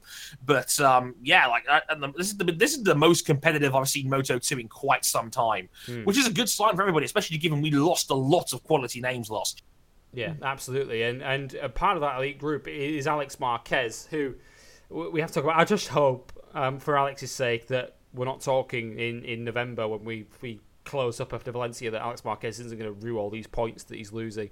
I mean, I think on balance, if you look at the entire season we've had so far, every session and every qualifying and every race so far, I think on balance, the guy who's had the best pace over those first 4 rounds, it's probably been Alex Marquez. He's had 2 poles out of 4, and those 2 pole positions he converted into podiums. The third in Qatar when he had his brakes catch fire, and the second where he had a number done on him by Bagnaia in that race, and ended up finishing second. But for all this great pace rate, yet again we seem to be saying this, Alex Marquez, he hasn't got the points to show for it. Why? Why does this keep happening? It's like my brother is the world's biggest Alex Marquez fan, and he's pulling his hair out at least 3 times a week. He's that race on Sunday was peak Alex Marquez, wasn't it? Yeah, just gets into a really good position, probably has a really strong podium finish in him at least, and then makes a silly mistake and crashes. It's happened. It happens a lot. That seems to be the story of Alex Marquez's top flight career. It just seems to just have these days where he just makes a silly mistake, he crashes, he has a bad day at the office, and it just doesn't live up to the potential that we know he has. And that's the most frustrating thing about Alex Marquez, is that on his day, he is unbeatable. He can win races by 5 or 6 seconds on a good day. We saw it at Catalunya in the past, where if he gets away, he's gone. You can't beat him. And like, he has such strong results on occasion, but it makes the DNFs all the more frustrating because the potential is there, but he just can't seem to string a full season together, and it's shown because he's now 26 points behind Pecco. He's now a race behind Bagnaia, and we're only 4 rounds in, and that's a big ask to come back from there. Because you don't expect, or you don't have faith at the moment in Alex Marquez to put that consistent run of results together to make that up without chucking a crash in at some stage. That's the fear with Alex. Here's how the race finished then in Jerez, because there was literally very little else to mention from that Grand Prix. Here's the result. Baldassarri, the winner, second career win for him, ahead of Oliveira in second, Bagnaia third, Chevy Vieche fourth, ahead of Matteo Pessini in fifth. Brad Binder, who Dre mentioned, sixth about his limit at the moment. He's finished 3 of the first 4 races, all of those in 6th position, just to underline the point. And that's where he finished in Spain. Marcel Schrotter 7th. Sam Lowes, that's his best result of the season, which is that's damning with faint praise if ever you've heard it, in 8th. Ahead of his teammate Iker Lecuona, who's having a very, very good season, quietly in 9th. And Fabio Quartararo getting a speed up into the top 10 for the first time this year. Joan Mir, who kind of faded after starting quite well, finished 11th after winning his race on battle with Simone Corsi. Tetsuta Nagashima gets his first points of the year in 13th. Hector Barbera, just don't mention how far behind his teammate he was, in 14th. And Andrea Locatelli in 15th on the second of the Italtrans bikes. Championship standings then. Bagnaia leads it at the moment. He has 73 points. That's 9 clear of Baldassarri in second. Oliveira's a point further back in third. Matteo Pessini fourth, 15 off the lead. Then comes Alex Marquez in fifth. Vieche is sixth. Joan Mir 7th. Brad Binder 8th. Marcel Schrotter 9th. And Iker Lecuona, who I mentioned a moment ago, the impressive young Spaniard at the Swiss Innovative Investors team. He's 10th overall on 23 points. Oh boy, Moto 3. Right then, we said on last week's show, we'd been kind of waiting for one of those chaotic group fights in Moto 3 where it all kicks off.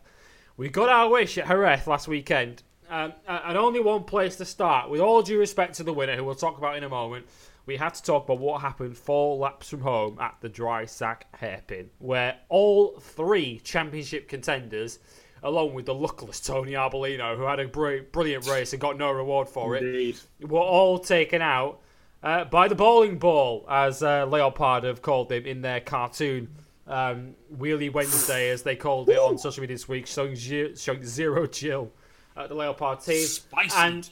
And whilst they perhaps could have taken a more subtle approach, you can kind of understand the point they're making, can't you, Dre? Because this has kind of been coming from Aaron Canet. Just to explain what happened, Aaron Canet outbraked himself into the Dry Sack Hairpin, took out Anair Bastianini, Jorge Martin, Tony Arbolino, and himself, it has to be said, at the hairpin, and has been slapped with a back-of-the-grid start for the next race at Le Mans.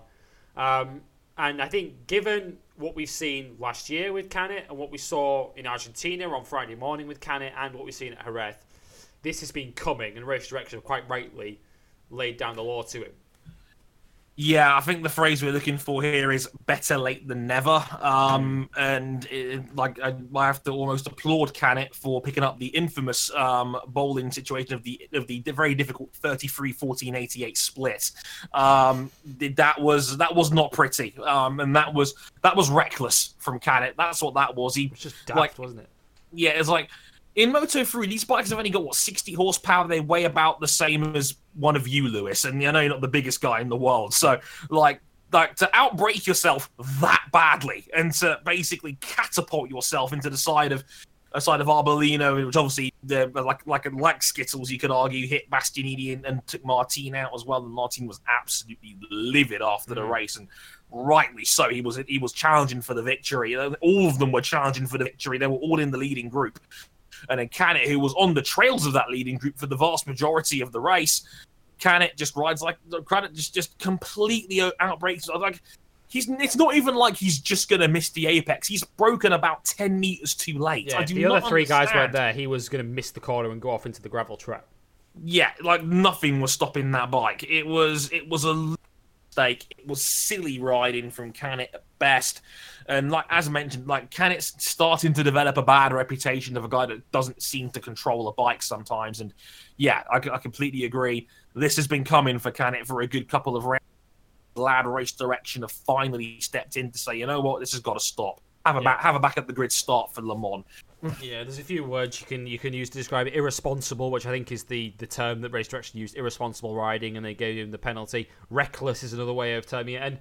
And look, I hope Aaron Canet takes this as a bit of a lesson as to how he can improve his game, because it's clear no one's ever questioned how much talent this young man has got. Aaron Canet, he is in that same group as the likes of Joan Mir, who came up at the same time as him, and the guy. I mean, he could still win this championship this year in Moto3 because he's got all the pace to win several races. And I'm not saying he's as good as Marc Marquez, but I can see similarities in that Marc Marquez had this sort of reckless, wild streak back when he was in Moto2. Right. And just needed to just smooth off those rough edges, and you had a real incredible rider there. And I kind of see the same with Canet. We know how talented and how quick he can be. He just needs to stop riding like a pillock. And he's the I think he's probably the finished article. And yeah, you could totally understand Leopard being angry with him. Because Bastianini was looking strong in that race. He led it at one stage. Gresini likewise. Martin was looking good. And hopefully he'll take this as a right. I've got to just learn a lesson here and just think about how I'm riding, not just in races but in all sessions of a race weekend. Because of course we saw it happen with Yurchenko in Argentina. Canet will start at the back of the grid at Le Mans, and very very quickly, Dre, the right move from Race Direction sends out the right message, doesn't it? Yeah, I completely agree. That's absolutely fine. I've got no problem with that. I think that's the right decision from Race Direction. Give him a back of the grid start.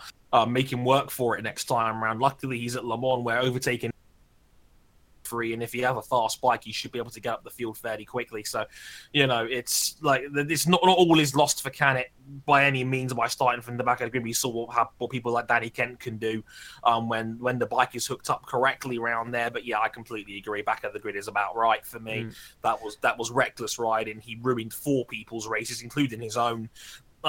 Via his own incompetence. So, yeah, I think it's absolutely valid. I mean, Race Direction has warned everybody in all 3 classes we are going to be stricter on penalties from here on in, which, it seems to be that the Race Direction are enforcing the rule book like they're supposed to. So, good. Like, if you're going to make those sort of statements, follow through. F1 stewards, I'm looking at you. But yeah, quite right. I think the back of the grid penalty. Yeah, absolutely, and I wanted to mention Arbolino, the guy who almost gets forgotten in all of this, who was also taken out because that kid had a fantastic race. He qualified 21st on the grid, and he was stunning performance. And he was in with a real shot of winning the race. He looked brilliant in that race, so I wanted to just give him a mention because. The kid had pole position, let's not forget, in Argentina, and he's quietly, although he doesn't necessarily look like it in the championship, he's having a very, very good season on that Marinelli Snipers bike. But we have to give props to the winner, a first-time winner in Moto3, in Philipp Oertel, who qualified second on the grid, and yes, that crash at the hairpin, it split the leading group up. We had a leading group of around a dozen or so riders. That essentially got split into 2, with the 2 riders who were ahead of that fight, Oertel and Bezecchi, ending up with like 3 seconds in hand over the rest of the group, who were then 3 seconds back as they navigated their way around the carnage. But let's not use that incident as a means of taking anything away from Oertel, Dre, because looking at how that race went, he led for so often. Even had those 4 riders still been upright and finished, there's still every reason to suggest that Oertel would have won anyway.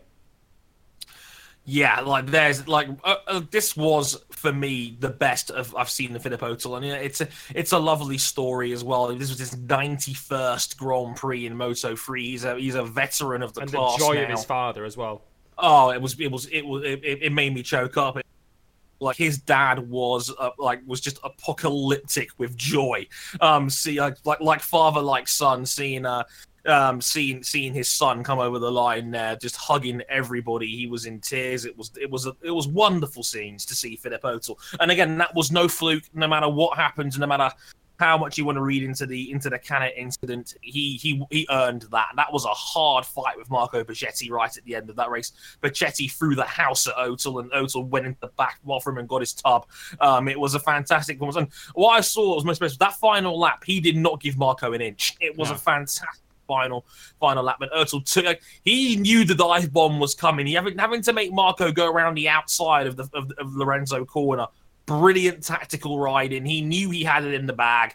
Fantastic, astute veteran riding from Philip Oetel, and he was rewarded with his first ever Grand Prix victory, and much deserved. He was brilliant. Yeah, just to fill people in on the backstory, if perhaps people aren't quite up to speed with it, Peter Oetel, his father, a 5-time Grand Prix winner in his own right, including a victory, his last win, came at Imola in the 125 class back in 1997. And yeah, he's now got his son has followed in his footsteps in winning a Grand Prix, and let's hope it's not the last victory for Philip Oetel. He's had those occasional races where he's threatened a good result because he's had podiums before, and he's had a pole position before back at the Circuit of the Americas a year or two back. But yeah, this was a race. This was no fluke. This victory. Yeah, let's not pretend that this multi-ride accident handed in the win, because he was leading prior to that.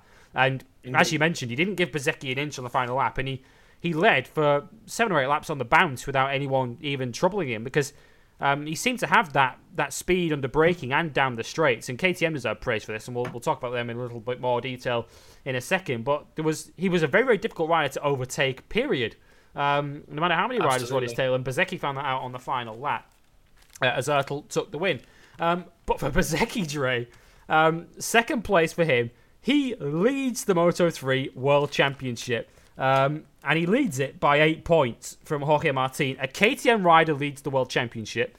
Bezzecchi leads the championship. And I've got every reason to suggest that this kid can stay the course this year. I don't think he's going to fall away from the front of this championship either, because if you look at the races we've had so far, I mean, by and large, he's been the fastest KTM, but he's been a legitimate podium threat in all of them, including the win back in Argentina. Yes. He's a rider that none of us really talked about pre-season, but boy, is he proving us wrong. Indeed, like Marco Becchetti has been fantastic. Jeez, 3 straight podium finishes now, which in Moto3 is a very hard thing to accomplish. It's hard to be consistent for that amount of time. And again, we forget this is just another one of those really young, really talented Valentino Rossi camp graduates who's only 19 years old. And this is only his second full season. He was on a Mahindra last year, and he's made the switch to KTM, which we know has, but most people will tell you, has a competitive disadvantage compared to the Honda, and yet he is able to make it work. And again, this was a race he could have won. Didn't quite come together for him on this occasion, but still a fantastic performance. Again, deservedly leading the championship. This has been a season where a lot of guys have made silly mistakes, like Martin. Obviously wasn't his fault in this case. Canet again took himself out in Spain and then took half the field with him. Martin again made that mistake in Argentina by switching bikes. It didn't work out for him. No one has really stood out as like the dude to beat in Moto3 so far this season, and guys like Marco are going to take advantage of that. And yeah, he's established himself as a guy that there's no reason, in my opinion, why he can't go on to be a true contender for the title as the season goes on. KTM are digging out results, and hey, what says KTM more than a 1-2-3 finish at her? Just like the form book suggested. Exactly, right? Yeah. KTM 1, 2, 3. We'll talk about the third of them in a moment. But you mentioned that KTM still has a bit of a disadvantage to Honda, and they probably do, but it's certainly not the disadvantage it was last year, is it, Dre? I mean, if we look at their result, I mean, I mentioned Oetel earlier and how difficult it was for them to overtake him. The Hondas weren't exactly outgunning the KTMs down the straights, were they? It wasn't like the KTMs were being swallowed up down the straight, and Oetel was holding on to that lead pretty comfortably. And this championship perhaps is now more open than we thought pre-season. We thought this was going to be between the 3 lead Honda riders of Bastianini, Martin and Canet, but the sort of revival, if you want to call it that, of the KTMs this season, led by Bezzecchi and now Oetel, taking the victory this weekend. Perhaps it's more open than we thought. Indeed, I think we might have been wrong about this. A lot of contenders have had DNFs and bad results, not entirely through their own fault, but that's the reality of bike racing. Sometimes you're going to have a bad day at the office. DG has been, not quite been the dizzy and high slide dude we thought he was going to be, but again has had solid results across the board. That's why he's still in the mix, only 17 off the top. Yeah, I have to say, DG and Antonio, when in a race where the three quote-unquote big favourites all were taken out, that was a race he should be winning. Agreed, completely agreed. And he was in the leading. Never seemed to connect back up to the front after Canet played skittles on the road. So yeah, that will be an opportunity missed for sure. Like only minimal damage done to the championship standings with DG finishing 7th when it could have and probably should have been a lot better in hindsight. But yeah, this is looking a bit more open than we thought. Martin has been probably the best overall in terms of sheer form so far this season, but he's not had results go his way. Canet has had real hairline stupidity, and even then, Coterie wasn't particularly strong either. So no one's really, again, like Moto2, no one's really stood out in terms of results in comparison to overall speed, and Pachetti is taking advantage. It's open season right now in Moto3, and that's what makes it so intriguing right now. Absolutely, and we mentioned it's KTM 1, 2, 3. The third of them was Marcos Ramirez. Remember him from last year, leading KTM rider of last year, and has had a podium at the final round in Valencia. That was his first podium of this season. That doesn't really tell you the whole story, though. He was promoted from 4th to 3rd. He was 4th on the road at the end of the race. I was promoted that way because the man in 3rd, or the boy in 3rd, let's call him by what he actually is, was relegated a spot for exceeding track limits. And this, for me, was one of the performances of the weekend, if not the season so far, from a young 16-year-old who is riding in on his 4th Grand Prix, youngest rider in the field. He was born 4 days before Christmas 2001, for goodness sake. And Estrella Galicia have got a brilliant habit of unearthing absolute gems of young talents from the Spanish National Championship. Blimey, Alonso Lopez. It looks like they found another. He looks like a gem, a real diamond in the rough. What a ride that was. That was stunning from Alonso Lopez. My goodness me. Like, again, got all the way up to the leading group, was knocked off road, fell all the way out of the points again, and then clawed his way back up to what probably should have been a podium finish if it weren't for those track limits, and knocked him back one position over the line to 4th. But still, what a brilliant ride from Alonso Lopez. He had no right being that high up the field after almost getting collected in the early periods and then coming back through the field like that. Stunning performance from Alonso Lopez. Again, December 2001 this kid was born. Oh, God, I feel old as all hell. He's brilliant.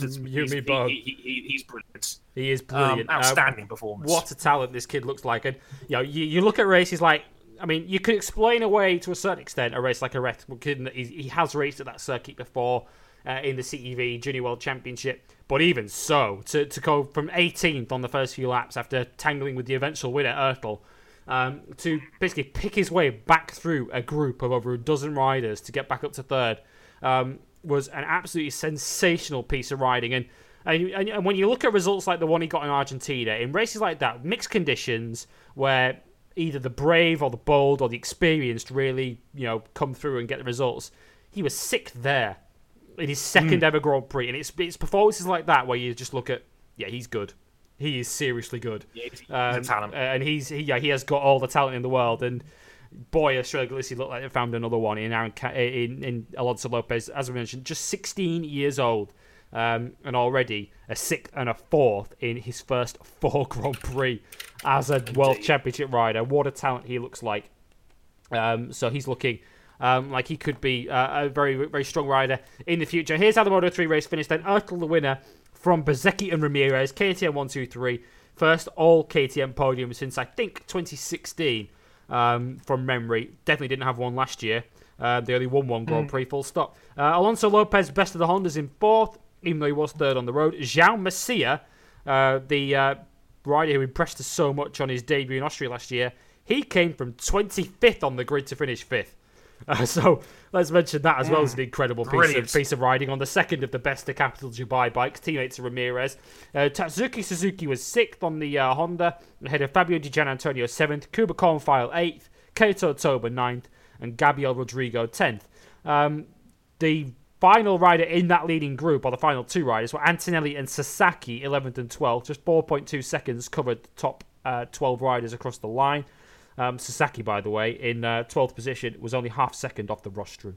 That's how close it was. Andrea Minho was 13th, ahead of Mikhail Yurchenko, the Kazakh rider who gets his first points, in 14th. Yay! And Ai Ogura, the Japanese rider who wildcarded on the Asia Talent Team bike, he scored the final point in 15th position. Championship standings then, it's Bezzecchi who's the surprise leader after 4 races, 8 clear of Aaron Canet in second. 8 clear of Martin in second, Canet's third, a further 7 behind.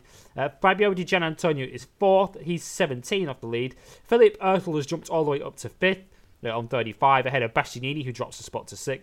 Gabriel Rodrigo is 7th, ahead of Antonelli in 8th. Kornfeil 9th, and Lorenzo Dalla Porta, who of course got that podium in the first round of the season, hasn't really built on that. He's dropped all the way down to 10th in the championship. Next round of all 3 classes is in a week's time, the French Grand Prix at Le Mans.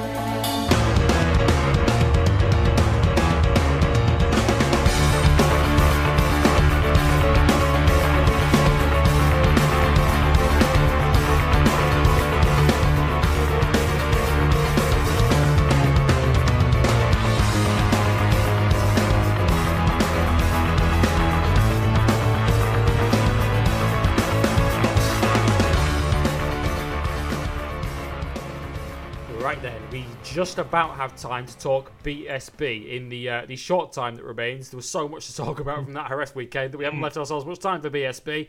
But let's get into it. Alton Park hosted the 3rd round of the championship, the first 2 taking place at Donington Park and on the Indy layout at Brands. We left Brands with Leon Haslam taking his first win of the season, a supreme victory as he outsmarted Glenn Irwin in the mixed conditions there. He kicked on with another couple of wins this weekend, Dre. A superb double for Leon Haslam. It's established him as the man to beat as the championship leader, and 2 wins where he just showed all the class and all the experience to be associated with Leon Haslam.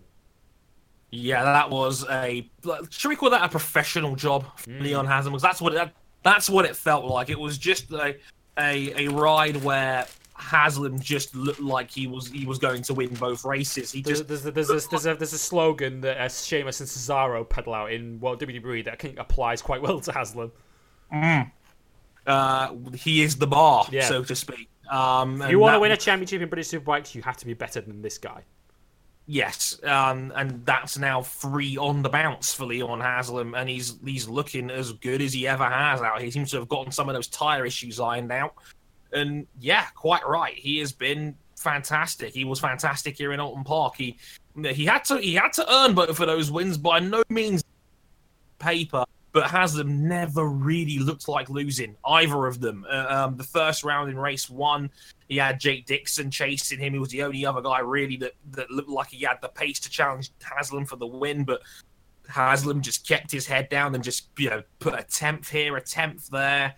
And just did the job, and then just slowly just inched out enough distances in terms of just enough bike lengths, just that Dixon couldn't even try a move really, and Haslam took that one. Race 2, a different story. Jason O'Halloran was at the front this time round, and O'Halloran tried everything to get past Haslam, especially on the last 2 laps. He was trying alternate lines through the circuit, tried to brake as late as he dared on numerous occasions. Again, just couldn't do it. Haslam had just parked his bike and just rode with such a level of pace that O'Halloran just couldn't try anything. He had just had the door slammed in his face. He was just outsmarted by Haslam. Really, it was the most easily the most convincing anyone has looked in a BSB weekend, I'd say so far. I mean, Bradley Ray can make the case in Donington, given maybe the surprise value of Bradley Ray's dominance there, but this was a reminder that Leon Haslam is still a world-class motorcycle racer. That was two professional victories there by Haslam. We just did not put a foot out of place all weekend. Yeah, he is looking the class of British Superbikes at the moment. It's shaping up. We said this in previous weeks. There look to be 3 riders that are kind of breaking away from the field, and the championship standings reflect that with Haslam, Ray, and Byrne. up at the front. But it reminded me a lot, that race 2 win reminded me an awful lot of his win in race 2 at Brands Indy, where he just seemed to just have an answer for everything. Like, he had a rider who comparatively had a little less experience. I mean, O'Halloran's much more experienced than Glenn Irwin is. But even so, you have to get up very early in the morning to outsmart Leon Haslam. And as you say, everything O'Halloran tried, Haslam had an answer for it. He had him covered off. And it's impossible to say he had a comfortable victory when he only won it by 800ths of a second. But like you said, there was never a stage at any point where I thought Haslam's going to lose this. He just looked like he had it entirely under control. And if O'Halloran was going to attempt something, Haslam would have the answer for it. And that's exactly what he did. A tremendous double for him, which has taken him from second in the championship now up into the lead by 14 points from Bradley Ray. And he's already, Dre, it has to be said, putting himself in a very, very strong position by the time the showdown comes around, because he's already up to 18 podium points now, which is five more than Bradley Ray's got and 9 more than Shaky's got. Shaky just seems to not quite have the minerals to get into the podium, because he's not had a race, not had a weekend where he's finished on the podium in both races. He just seems to be a little bit up and down Shaky, and yeah, this is Shaky. It's on the Ducati. I'm sure he'll find like half a second out of somewhere. He'll pull it out of his arse, and then Shaky will go on to win the title. This is I'm not falling for this trap again, Lewis. Yeah. If he finds a way next, one of his and Ducati's best rounds. Yeah, he's excellent at Stetterton, so that's one I'd probably pencil him in for at least one victory. Which I'm stunned he's only got one so far this season, to be honest with you. But yeah, as you said, Haslam looks like the man to beat again now, and we kind of said this last year. It's just it would have been such a different title race if it wasn't for that one crash he had in the showdown last year before Brands Hatch, and it would have been very interesting indeed. But Haslam has now become the foil to Shaky Byrne in BSB, probably the best foil for him since Kianari, where it's like he's like the Antichrist now. He's the kryptonite, because he's the only other guy that seems he can pull out these victories on a regular basis now. Like Bradley, he's always there. Like, Haslam is not going away. He had that dodgy opening round, but it's not finished outside of the top 4 since, with 3 victories and a second place.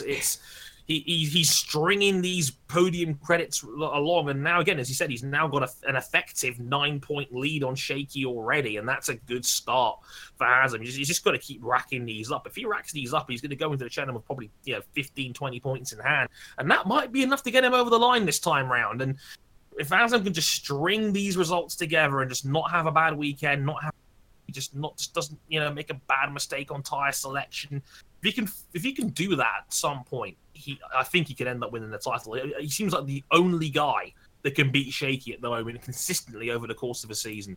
Yeah, he takes the lead in the championship from Bradley Ray, who's still second overall, 3 points ahead of Byrne. A 4th and a 7th for Bradley Ray this time out. He crashed in Q3, which left him pretty deep on the grid, left him 9th on the grid. Still came through to finish 4th in that race. And it kind of says a lot about how this kid has elevated himself in recent weeks, that we're almost talking about a 4th and a 7th for Bradley Ray on the Bill Bay Suzuki. Like, that's a bad weekend.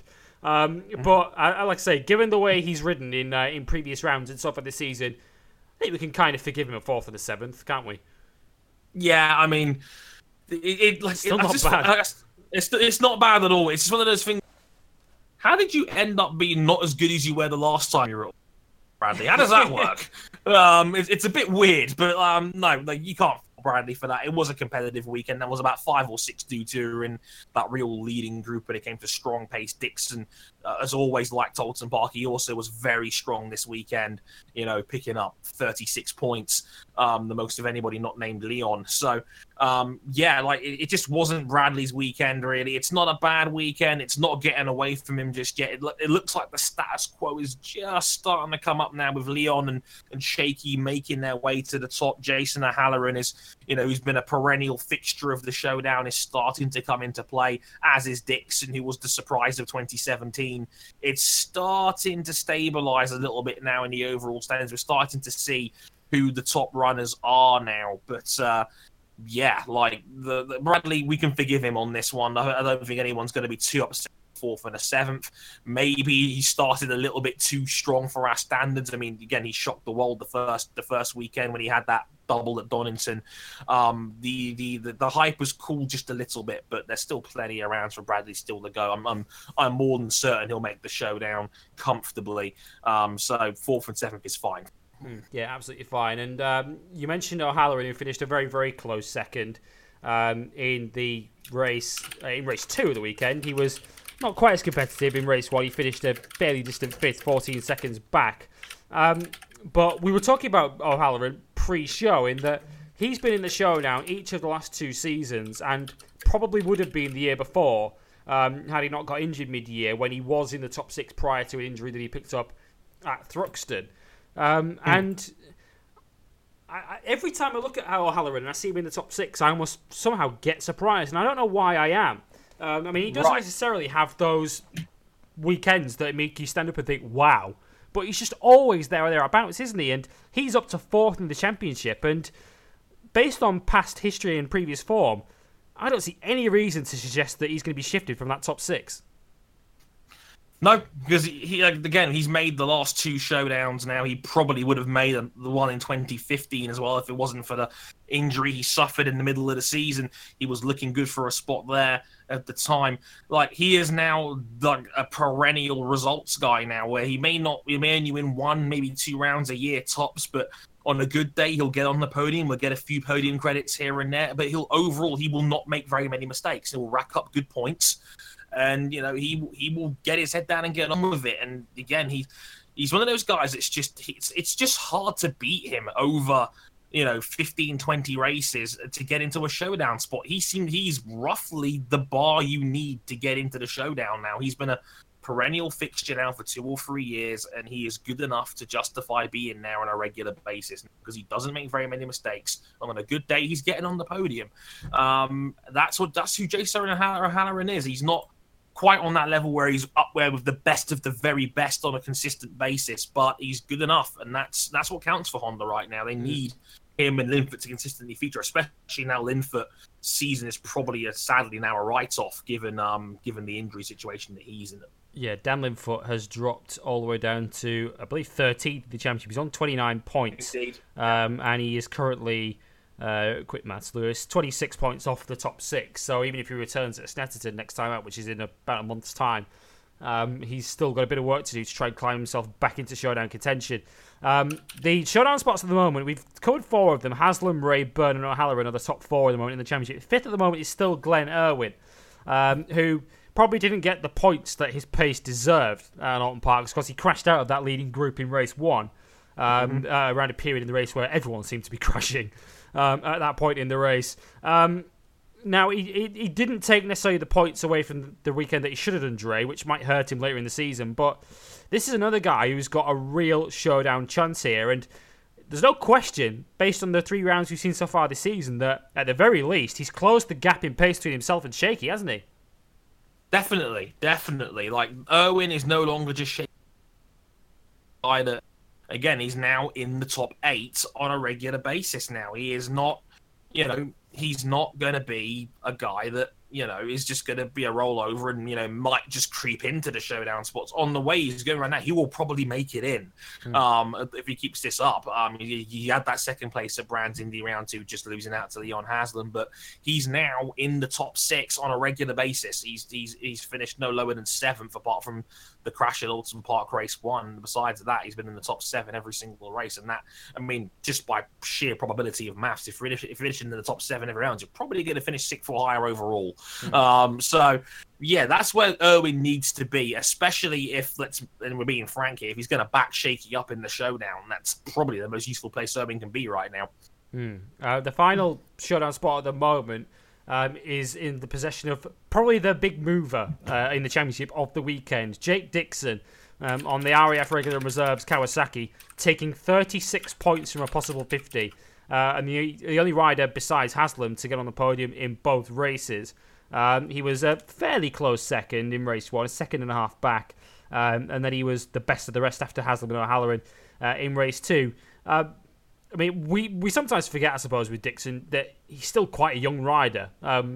Much like Bradley Ray, he's going to have the occasional bad weekend and the occasional get-off where he doesn't score points. But in many ways, Dre, Jake Dixon back at the level we kind of thought he'd be pre-season.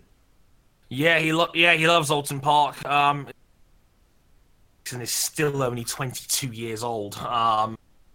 Yeah, like he's not had the best of starts. He struggled at Donington. He was up and down at Brands Hatch, and this was by a mile is probably his best weekend in superbike racing since that double victory at Knockhill last year, which put him on the map essentially. So to finish second and third, I mean, he just did not have the pace to keep up with Haslam on the day in the factory, quote unquote, Kawasaki with Haslam up the front on the 91. Again, he just didn't have the other race, but still a very good second place again. It was well clear of the chasing group on that one, and again clawed his way back up to third in race 2 as well. Again, just couldn't stay with Haslam and O'Halloran, but led the second group, and you can't ask for much more than that, Jake Dixon. I mean, again, his season's not been great so far, but now he's back in the showdown spots, probably where a rider of his quality belongs, because he's one of the few guys for me who can win races on his day. He is competitive up front. He's got elite level speed, and he showed it this weekend. That was a great weekend from Dixon. Couldn't ask for much more realistically, and it's the sort of weekend that's seemingly just put him back where he probably should be. Yeah, it makes me wonder why some bookmakers before last weekend had him, I think, as low as 33-1 to win the outright championship, given that you only need to get in the top 6 to have an actual chance by the showdown. And I'm pretty sure I'm right with that, because the odds I'm currently looking at from another bookmaker have him at 18-1 now, which clearly, based on what he did last weekend, those odds were shortened. So he must have been around the 33-1 mark. He's 18s now, is Jake Dixon, which I think is still incredibly high. That's still high. Based on what he is capable of. If he gets to the showdown, we know he's capable of just pulling a double out of nowhere, as he did at Knockhill last year. So Jake Dixon kind of getting to that level where we thought he'd be before the season started, and looking a real contender. Now, here's how the races finished then. Haslam, the winner in race 1 from Dixon in second, with Shaky Byrne third, ahead of Brad Ray fourth. O'Halloran fifth, ahead of Josh Brooks. His best weekend of the season so far, 2 sixth places for him. Danny Buchan was 7th in race 1, ahead of Tommy Bridewell, Taron McKenzie on the second of the McCams bikes, and Richard Cooper on the second of the Bilbao Suzukis in 10th place. James Ellison got 11th. Yuichi Kianari was 12th. That was the best result of his returning weekend on the Honda, ahead of Gino Ria with his first points in BSB. Jakob Smertz and Mason Law rounding out your top 15. Race 2 went to Haslam again, this time from Halloran with Dixon in 3rd, Byrne 4th, Gleno in 5th. So the BYD Ducati's line astern. Josh Brooks 6th, ahead of Brad Ray, with Buchan in 8th this time, Richard Cooper 9th, and Bridewell 10th. Peter Hickman, who crashed out of race 1, only finishing 11th, so his hopes of back-to-back showdowns are looking a little remote at the moment. Azar Ellison's, who was only 12th, Michael Laverty 13th, Taylor McKenzie on the Motor Rapido Ducati 14th, and Kianari took the final point in race 2 of the weekend, so points in both races for him. Championship standings then are led by Haslam. He is 14, clear of Bradley Ray in second. Shaky Byrne third on 98. Jason O'Halloran is fourth, a further 35 points back, so the top 3 are very much broken away. Glenn Irwin is in 5th position. He dropped a spot last weekend. Jake Dixon's climbed several spots up into 6th, and the last of the showdown spots at the moment. He is 12 points clear of the nearest challenger, which at the moment is Josh Brooks in 7th place on 43. Danny Buchan is only 2 points further back in 8th. Michael Laverty 9th, and Christian Idden, who missed last weekend through injury and spent the weekend commentating for Eurosport. He is 10th on 33 points. We hope to see him back at Snetterton, the next round of the championship, which is in mid-June.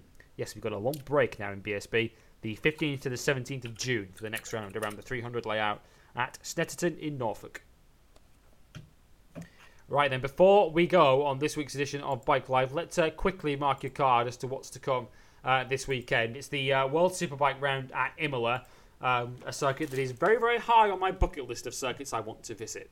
God, I love that place.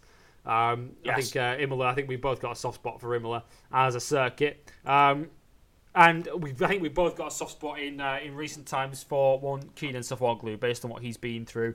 And this weekend, we get to say one final farewell to the greatest rider in the history of the Supersport World Championship, the 5 times champion. We kind of thought in previous weeks that retirement was on the cards. We now know officially that that is the case. He is retiring.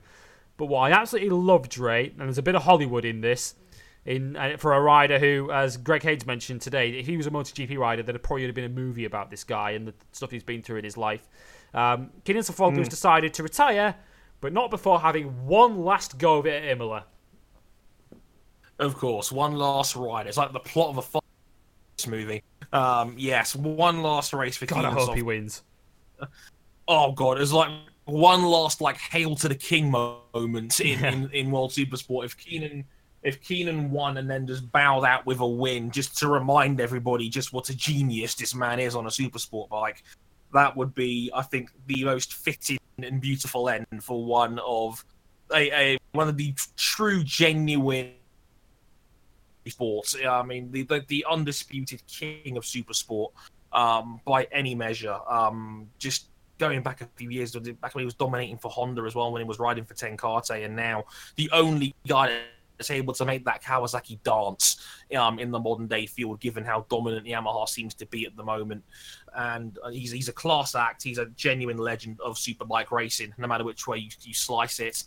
And he's one of its most important figures. So it's one last time. I'm going to enjoy watching Kenan take to the track. It'll be fantastic. Yeah, as I say, I really hope he wins. Above all else, I hope he just stays safe and doesn't get injured and doesn't crash this weekend, because that would be a terrible way for his career to end. But yeah, what a contribution he's made to motorcycle racing. What a contribution he will continue to make in the future, because it looks like he's gonna stay involved as some sort of rider coach or perhaps a senior team member at the Pacetti team. But as Greg Haynes was mentioning today in commentary, there's talk that he might actually go into some sort of governmental position in Turkey, which is incredible. That is how highly he's thought of in that nation. I mean, he's good friends with the highest of high powers in that country. We could well see Kenan Sofuoglu perhaps running Turkish for sports minister. Yeah, Turkish sports minister Kenan Sofuoglu. You know, stranger things have happened. Right. Yeah, not many, but still. But in all seriousness, it's gonna be great to see him one last time. And he was fifth quickest today in free practice, despite the fact that he hasn't ridden since that terrible crash and that pain-ridden ride that we saw from him in Phillip Island back in February. So he hasn't really ridden a bike in 2.5 months. He's still in pretty bad shape physically, and yeah, for him to just turn up this weekend and immediately on day one be fifth with only the four of the five dominant Yamahas in the field ahead of him was some going. And as I mentioned, his contribution to the sport will continue for a long, long time, because I mentioned in previous weeks the Turkish Onsu twins who were inspired to go into motorcycle racing by Kenan Sofuoglu. One of those two, Can Onsu, won the opening round of last weekend's Red Bull Rookies season opener last weekend. Of course they did. And he's the co-championship leader, along with the Spaniard Carlos Tate. So, Sofuoglu's already created another gem of a talent that's going to be appearing on our screens in the very near future.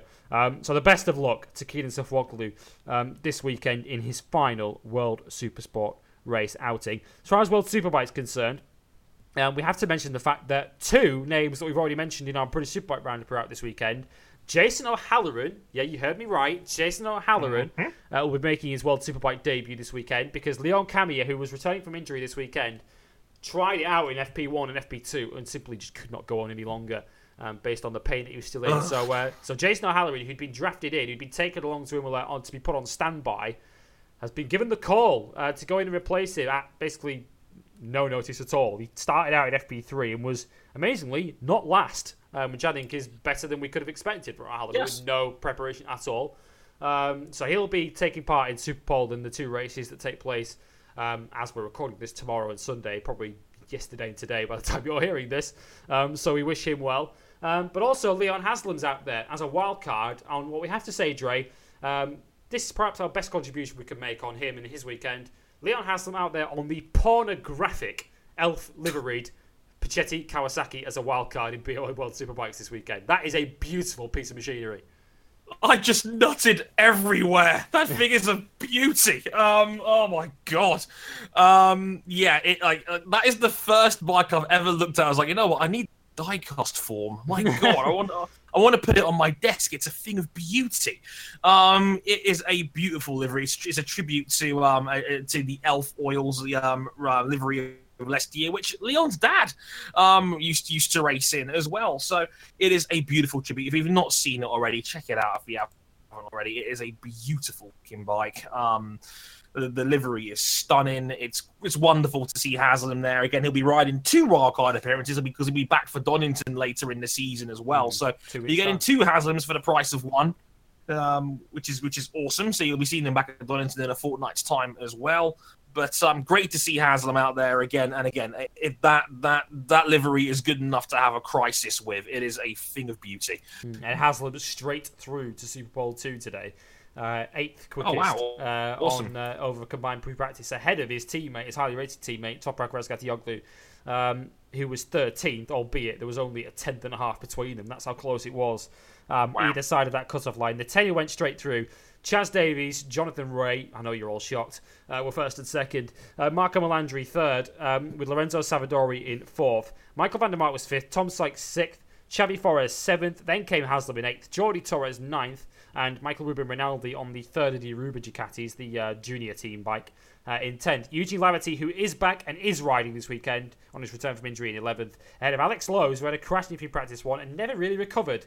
He was 12th overall and therefore must go through Super Pole 1 on Saturday if he's going to repeat his pole position of 2 weeks ago. And Asin, we mentioned Davies and Rage Ray. They were... I have to say, first and second, they were actually tied for first today. They both set identical times to finish first and second in pre-practice 3. Very, very difficult one to call, I suppose, this weekend. History would suggest Davies, but kind of, for the good of the season, kind of has to be Davies. Yeah, Chaz, this might be your last chance to do some real damage to the pile. This is a Chaz Davies round. He's won the last 4 races. 2016. But, yeah, the way it's going right now, Jonathan Ray has been probably the most comfortably quick dude in the weekend so far. He's been very fast. Surprisingly fast, I must say. And it's like, guys, you do realize he's at the front here too, right? Like, if guys, if he wins here, you might as well call the season over right here and now. I'm not even joking when I say this, because this is a critical Chaz Davies round. And I don't know if Kawasaki's decided to up development early now, just in case they get pegged back with rev limits later on and whatnot. But this is a bad sign if Jonathan is this far up the front. Chaz looks like he's not going to have it easy at Imola this weekend, and if that's the case, then this could be a problem. This could be a serious problem. Like, qualifying tomorrow is going to be critical here. It is. As I say, they were both dead level on times today. Jonathan Ray's practice pace on the long runs, though, looked ominously good and consistent. He did look to have the superior race pace to Chaz today. We shall see. Whatever happens, we'll be back next week for episode 60 of Bike Live here on Motorsport 101 to review the Imola World Superbike weekend. World Superbikes, 2 races of course from them. The Supersport race and the final farewell to Kenan Sofuoglu, and will we get more mayhem in Supersport 300? We shall see. We will review, probably, but we'll review it all next week here on Bike Live. Before we go, though, very, very quickly, Dre, episode 139 of Motorsport 101. God, we're closing in on 150 of these. Jesus Christ. To come next week. All of the fallout from the first proper European round, if you like, of the season at Barcelona. And I'm not quite sure what kind of race you're going to be talking about at the moment, because it's impossible to judge which of the 3 premier teams in Formula 1 is actually the quickest just yet. Yeah, it's looking very close in practice so far. I can't with confidence suggest who is the quickest at the moment between Red Bull, Ferrari, and Mercedes. It's looking like Merckx may have an inch on Ferrari, but Red Bull seem to be in the mix as well. It's playing out a lot like 2016 and 2017, where it's like 2 teams are pretty evenly matched at the moment, which could make it interesting. I don't know what's going to happen. It should be intriguing.